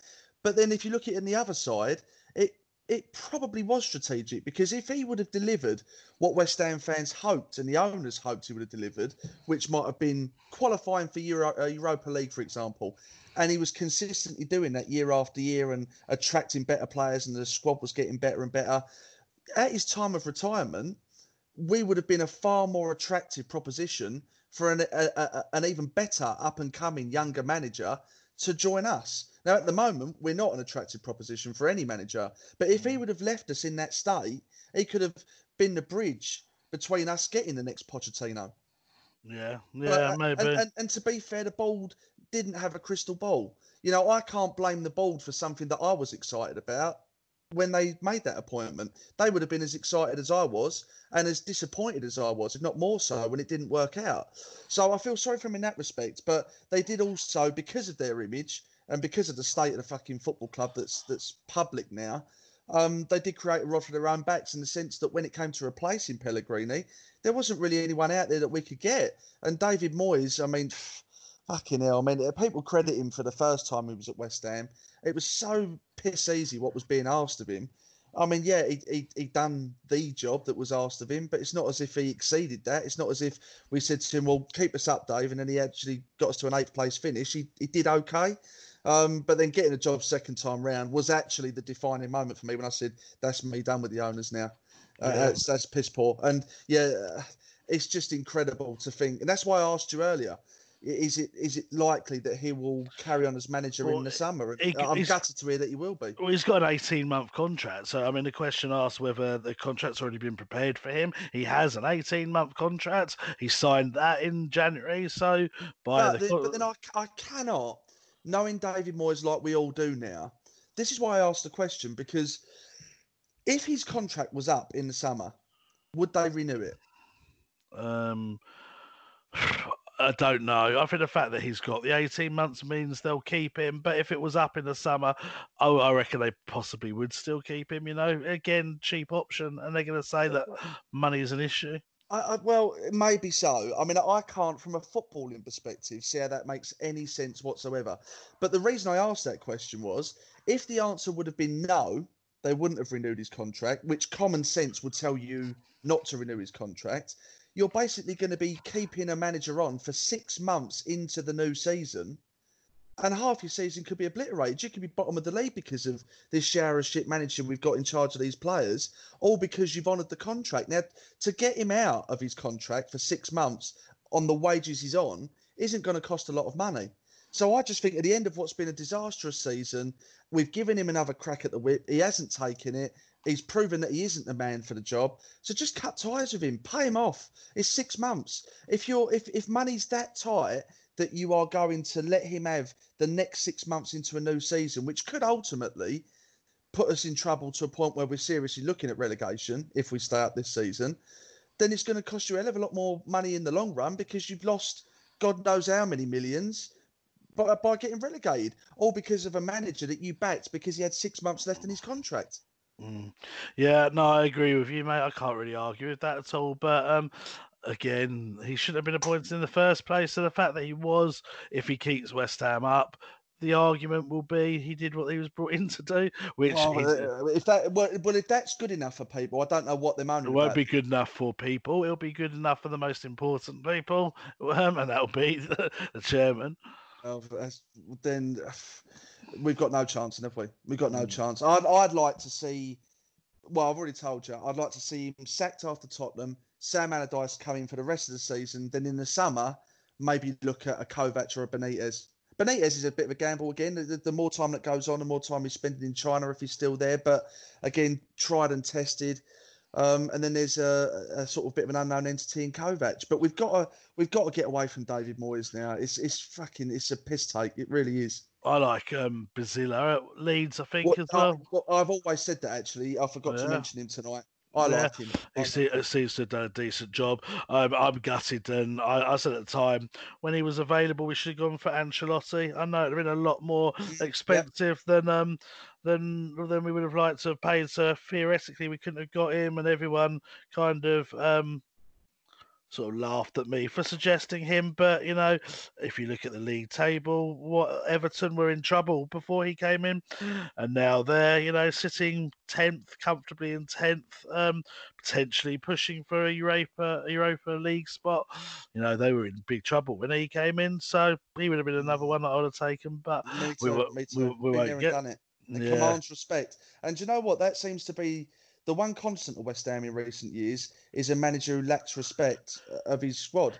But you get someone like Ancelotti through the door and that changes, and you need that. You need that manager to get that balance between respect, getting your players playing for you. You know, it's like, I know we're sort of talking about the golden years now, but with Johnny Lyall, you know, all the ex-players we've ever spoken to, they all said, you die for John. You die for him. And we just don't seem to have managers like that at West Ham anymore, where you want to play for West Ham not just because of your paycheck at the end of the week. You want to play because you're playing for that badge and a manager that you adore. And we need someone like that. Yeah, no, I agree with you, definitely. This is from @Vindicus. I can't read that. Vindicus, something like that. A Latin name. Yeah, exactly, mate. God, I can't even read English, let alone Latin. I think Diop is a really good defender, and think we should build the defence around him. Do you agree, or have I been in the sun too long? I think Diop's a good defender. I think he's got potential. I think he's perhaps not as good as I originally thought he was, but hopefully it's just a blip. And I mean, out of all the defenders, I think him and Ogbonna should definitely be the two at the choices at the back.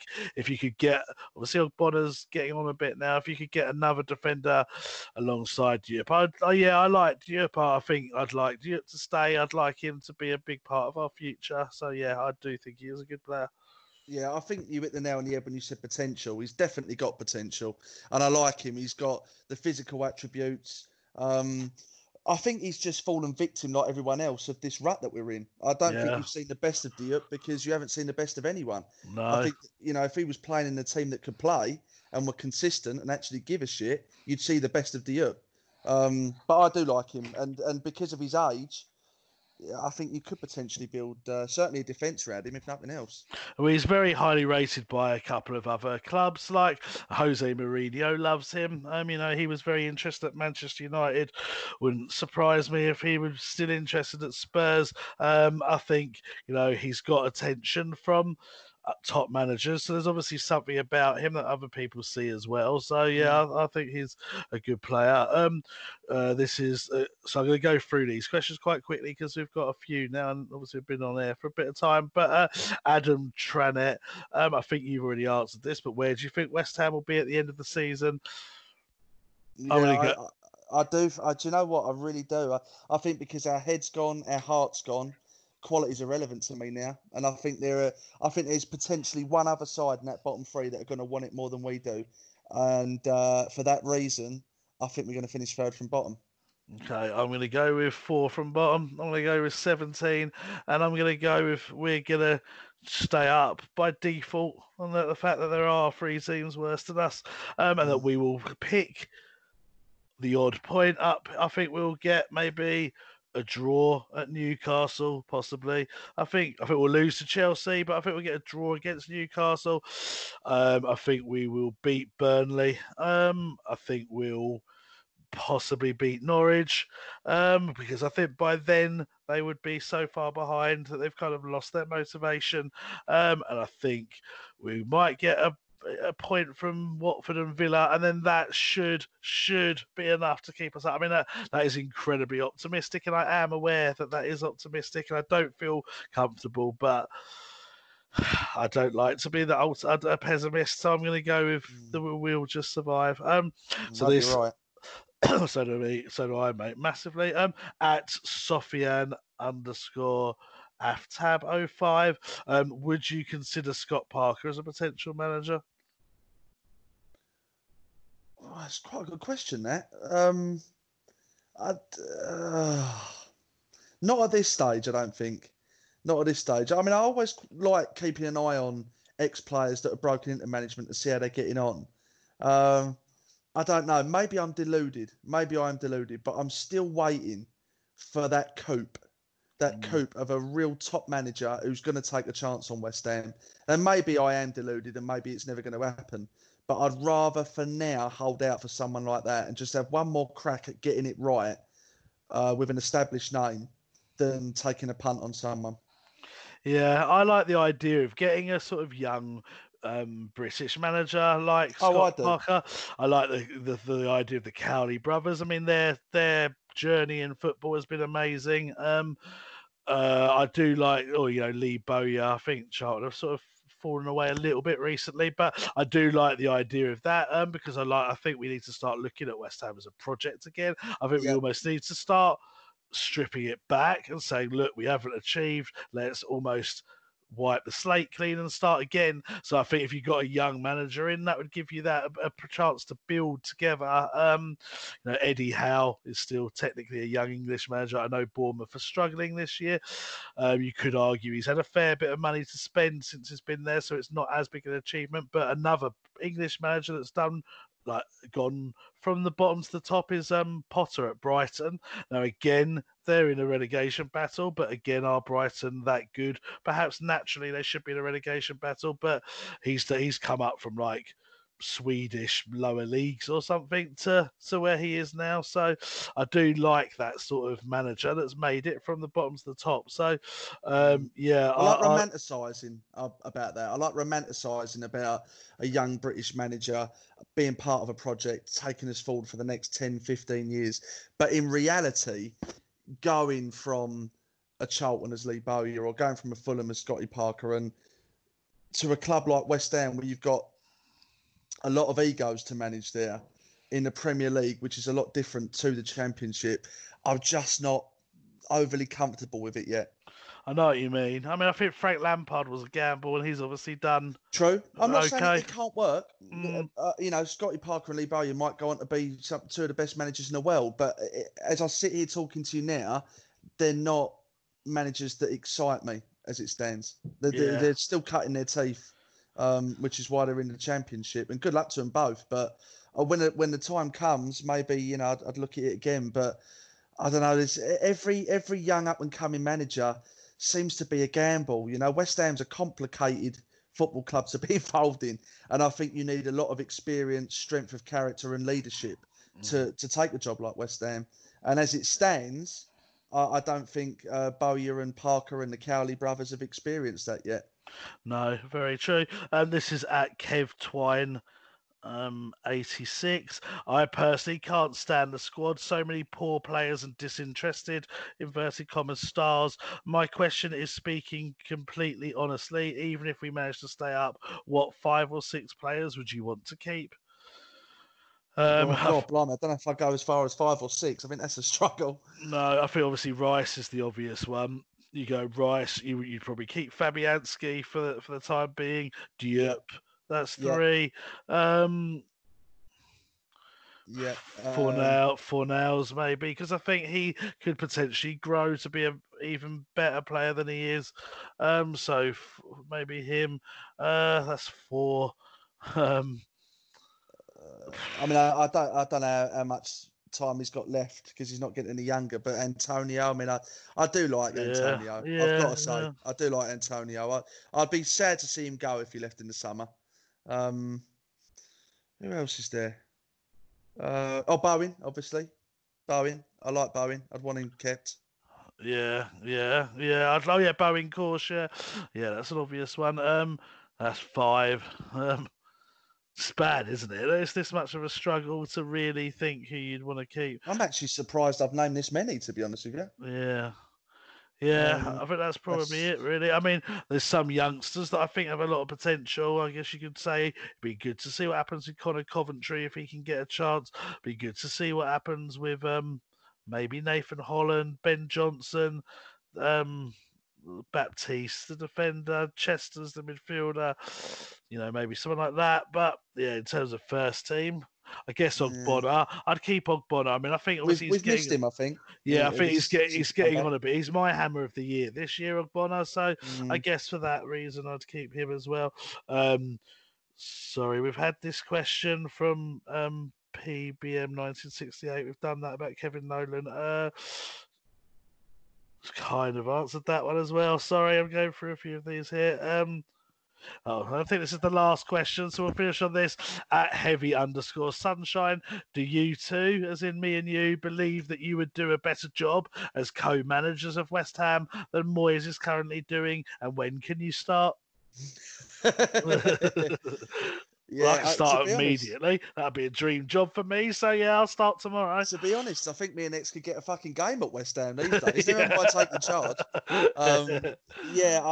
To be honest, I'm so pissed off with David Moyes. I think anyone could go in there. If you've got passion and you've got man management and you've got a basic understanding of the game, I don't see as you could do much worse, because he clearly doesn't have the respect to the players. The players don't want to play for him.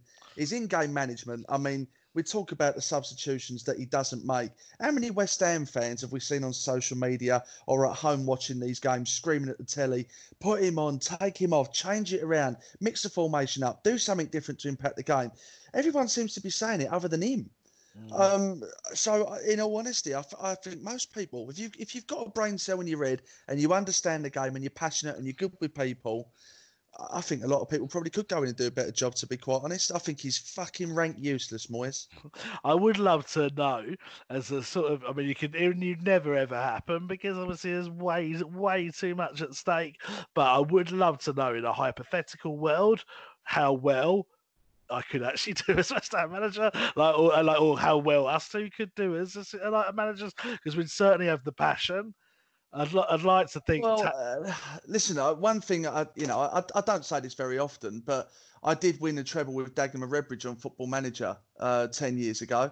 Yeah. And that included Champions League, Premier League, and an FA Cup, and that's no mean feat, X. It isn't. But that was a lot of time and effort put into building a strategy for the football club, sitting down with the boys, even going for a beer with them, just go a bit unorthodox, Well, and this was before I was sectioned, obviously. But... Yeah, I was going to say, mate. I mean, the thing is, your press conference involved shaking a door handle in your bedroom, so I don't know if that really replicates the true stresses of shirt and tie and cup final days. Yeah, exactly, mate. I mean, one thing that lockdown has done, and I'm going to sound like I'm bragging now, but it's true. I've actually started up Football Manager 2020, so I haven't played it properly for, I'd say, 10 years maybe, but I've actually started playing it. And so I thought I like to take a team from the lower leagues that were once good and build them up again. I think that's the most enjoyable thing.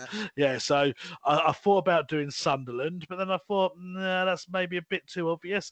And I thought geographically, and some of my in-laws support this team, so I thought I'm going to go with Ipswich, right? So I took Ipswich up 2 seasons. We don't have to move house then either, do you? No, exactly. That was part of the thought process. Exactly. exactly that. I did think that as well. Kids can stay in the same school and things like that. So I was Ipswich, took them up to the Premier League, and not gonna lie, struggled a little bit in the Premier League, but that was because I had 2 straight promotions, and the board, similar story here, didn't really back me as much as they should have when I got promoted. And then randomly got offered the manager job at Norway, which I thought which I sort of did alongside my Ipswich career, but mainly because I wanted to work with Haaland, which was an enjoyable experience. And then because of that, I moved on to Belgium because I did quite well with Norway. And then I thought I can't be manager of Belgium yet be bottom with Ipswich. So in controversial circumstances, I resigned from Ipswich, just resigned and just concentrated on Belgium for a bit. Got them to win the Nations League thing, and then Sheffield United randomly were 3rd in the Championship looking for a new manager. So I thought, step in, get them promoted. How good's this going to look on my CV? And I've just won the league with Sheffield United, and I've now been shortlisted for a job at Borussia Dortmund. I know. So I'm weighing up my options at the moment. I don't know if I want to jump ship and go to them just yet, or whether have you sent this to David Gold and David Sullivan? Not yet, but they don't know about this as it stands. No, not as it stands. To him, mate. I do think there's some potential. I mean, back in 2006, I think it was, or 2005, on the Premier League fantasy football website, I finished 232nd out of about 3 million people. So that's another thing to my CV. And yeah, that's I think electronic football management. I'm definitely the man for the job. You are, and if only you was as good at Premier League. I knew it. I know where you're going. I knew it. I was thinking I've almost got to the end of the show, and then when I said fancy football, I was like, no, that's the hook he needs. That's the hook he needs. And there you go, bam, off, as predicted. Right, so come on, let's get an update then. So since you've been back, we've had a couple of games with West Ham, but a couple of games for everyone. So how have you been getting on? Because I've got to tell you, and I hate to break it to you, I can find out where I am very quickly because I'm on page 1. I have to say, mate, I feel like I've got arthritis in my fingers after scrolling through all the pages to find you. So how are you getting on? Because I'm currently 32nd.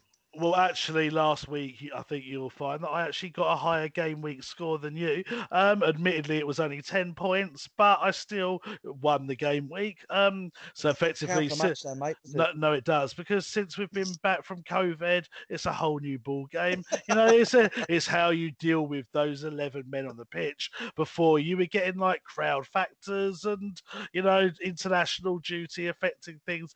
Now, for me, it's purely based on 11 versus 11 on a football pitch, and last week I got the highest score, and I'd like to think this week I've actually done all right. I mean, to be fair, I can't remember what I put. I doubt I would have put Liverpool 4, Crystal Palace 2, Crystal Palace 0, but I think I would have gone 2-0 Liverpool from memory, so I would have got some points. I'm pretty sure I went for a Wolves win. I'm pretty sure I went for an Everton win. Newcastle Villa, I think I may have got a Newcastle win, I can't remember, and Man United have beaten Sheffield United, and I would have gone for that as well. I think I did put West Ham to draw at Tottenham, annoyingly, but I had a 2-0 defeat. Did you? Fuck's sake. I got 80 points for that. Oh, for fuck's sake. Yeah. You're so lucky. Well, some say luck, some say skill. I suppose it comes down to how much you understand the game, really. I mean, it comes down to how much you spend working from home. Now, obviously, I'm a Just a man who's fucking done 5 seasons on Football Manager. No, that's done in the evenings. That's a job. That's a job anyway. That is. But where I'm like a key worker, I'm putting my health on the line for the nation. Whereas you're sat at home in your pants studying form all day, every day. Yeah, all day, every day, coming up with the perfect predictions, and it's just actually. Yeah, well, it's just not really fair. I'm actually logging into the website now because let's just get it over and done with. How much you've beaten me by this week? I'd be surprised if you've beaten me this week because that's what I'm saying. Right. That's what I'm saying. The suspense is there, right? I mean, okay. I'm 35th. I'm 35th. Oh, for fuck's sake. You got 140 points and I got 65. Oh, I've smashed you, mate, again. Actually, no, you're 42nd, mate. Don't lie. No, I'm not, mate. I was previously. That's under the previous column. Under the now column, you'll find I'm 35th. No. Oh, in that league? No. I'm fucking telling you I am. Okay, that was admittedly that was in the wrong league. I was looking at. That was in our personal one. Wait, where are you? 35th? Did you say? 35th. Page one, mate. You haven't got Yeah, you are 35th. But the thing is, really, Treaders 1990. He's in first place, and occasionally Treaders gives me a message and says, "Come on, X, give me a bit of advice here. Well, what do you think I should go with?" And I say, "Right, Treaders, I'm going to put my score on the line to help you. This is what you should go with," and Treaders is smashing it. So yeah.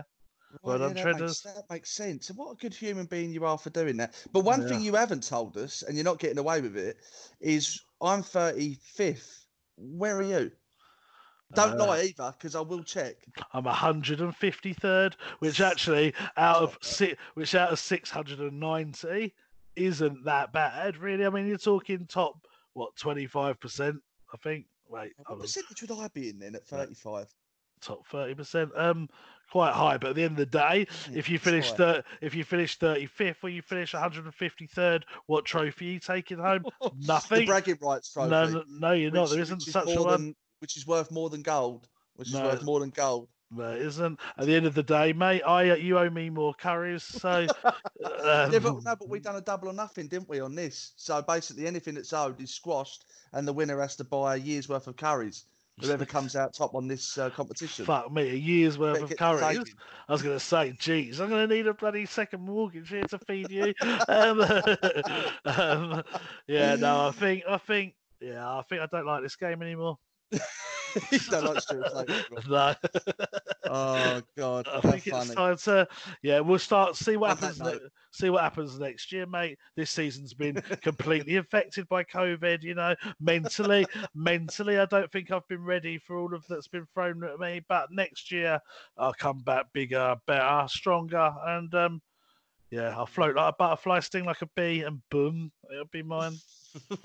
instead of floating like a bee and stinging like a butterfly. Yeah, exactly. Yeah, it's fair enough, mate. Well, listen, I wish you luck. I wish you luck, but also know this, mate. As a friend, you know, if ever your performance in this competition affects your mental health, you know where I am, mate. You've only got to pick up the phone, you know. Incidentally, did you back any of your choices? You know, at the bookies or anything? No. Stupid. Yeah, I know.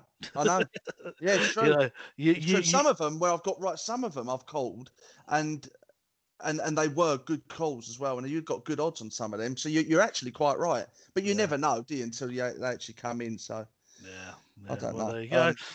Anyway, let's end this show now. Okay, yeah. on that beautiful note. Okay, yeah. So that is the end of the show. As always, thanks for listening. Thanks for giving us your questions. Keep your chin up, and until next week. Come on, Lions. This podcast is proudly in association with Pitch Sport Football, the app that allows you to interact with other West Ham fans, pick your starting 11 and participate in fan time videos. This app is absolutely free, so like I've done, like X has done, and like thousands of other West Ham fans have done, get this downloaded if you haven't already. That's Pitch Sport Football. Bundling home and car insurance with Geico is so easy, your neighbors are probably already doing it. But who? They may drop little hints like, beautiful day out. Even more beautiful since we saved by bundling our home and car insurance with Geico. Or, yard work is hard. Much harder than bundling with Geico, which was easy. Or it may be even subtler, like, speaking of burgers, we bundled our home and car insurance with Geico and saved a bunch of money. Bundling is easy with Geico. Just ask your neighbors. It's Macy's Labor Day sale, so gear up as summer cools down with 30% off timeless looks from Levi's and specials like 30 to 50% off statement-making shoes for her and 60% off luggage from Samsonite and more. Or use your coupon or Macy's card and get an extra 20% off more great deals. Plus, Star Rewards members can earn rewards even faster during Macy's Star Money Bonus Days, going on now. Savings off regular sale and clearance prices. Exclusions apply. Away days are great, but there's nothing quite like playing at home. The same goes for McDonald's. Maximise your home ground advantage with McDelivery. Order now on the McDonald's app. At participating restaurants, 18 plus, serving times, delivery fee and terms apply. See mcdonalds.com. This podcast is proud to be part of the TalkSport Fan Network. TalkSport. Powered by fans.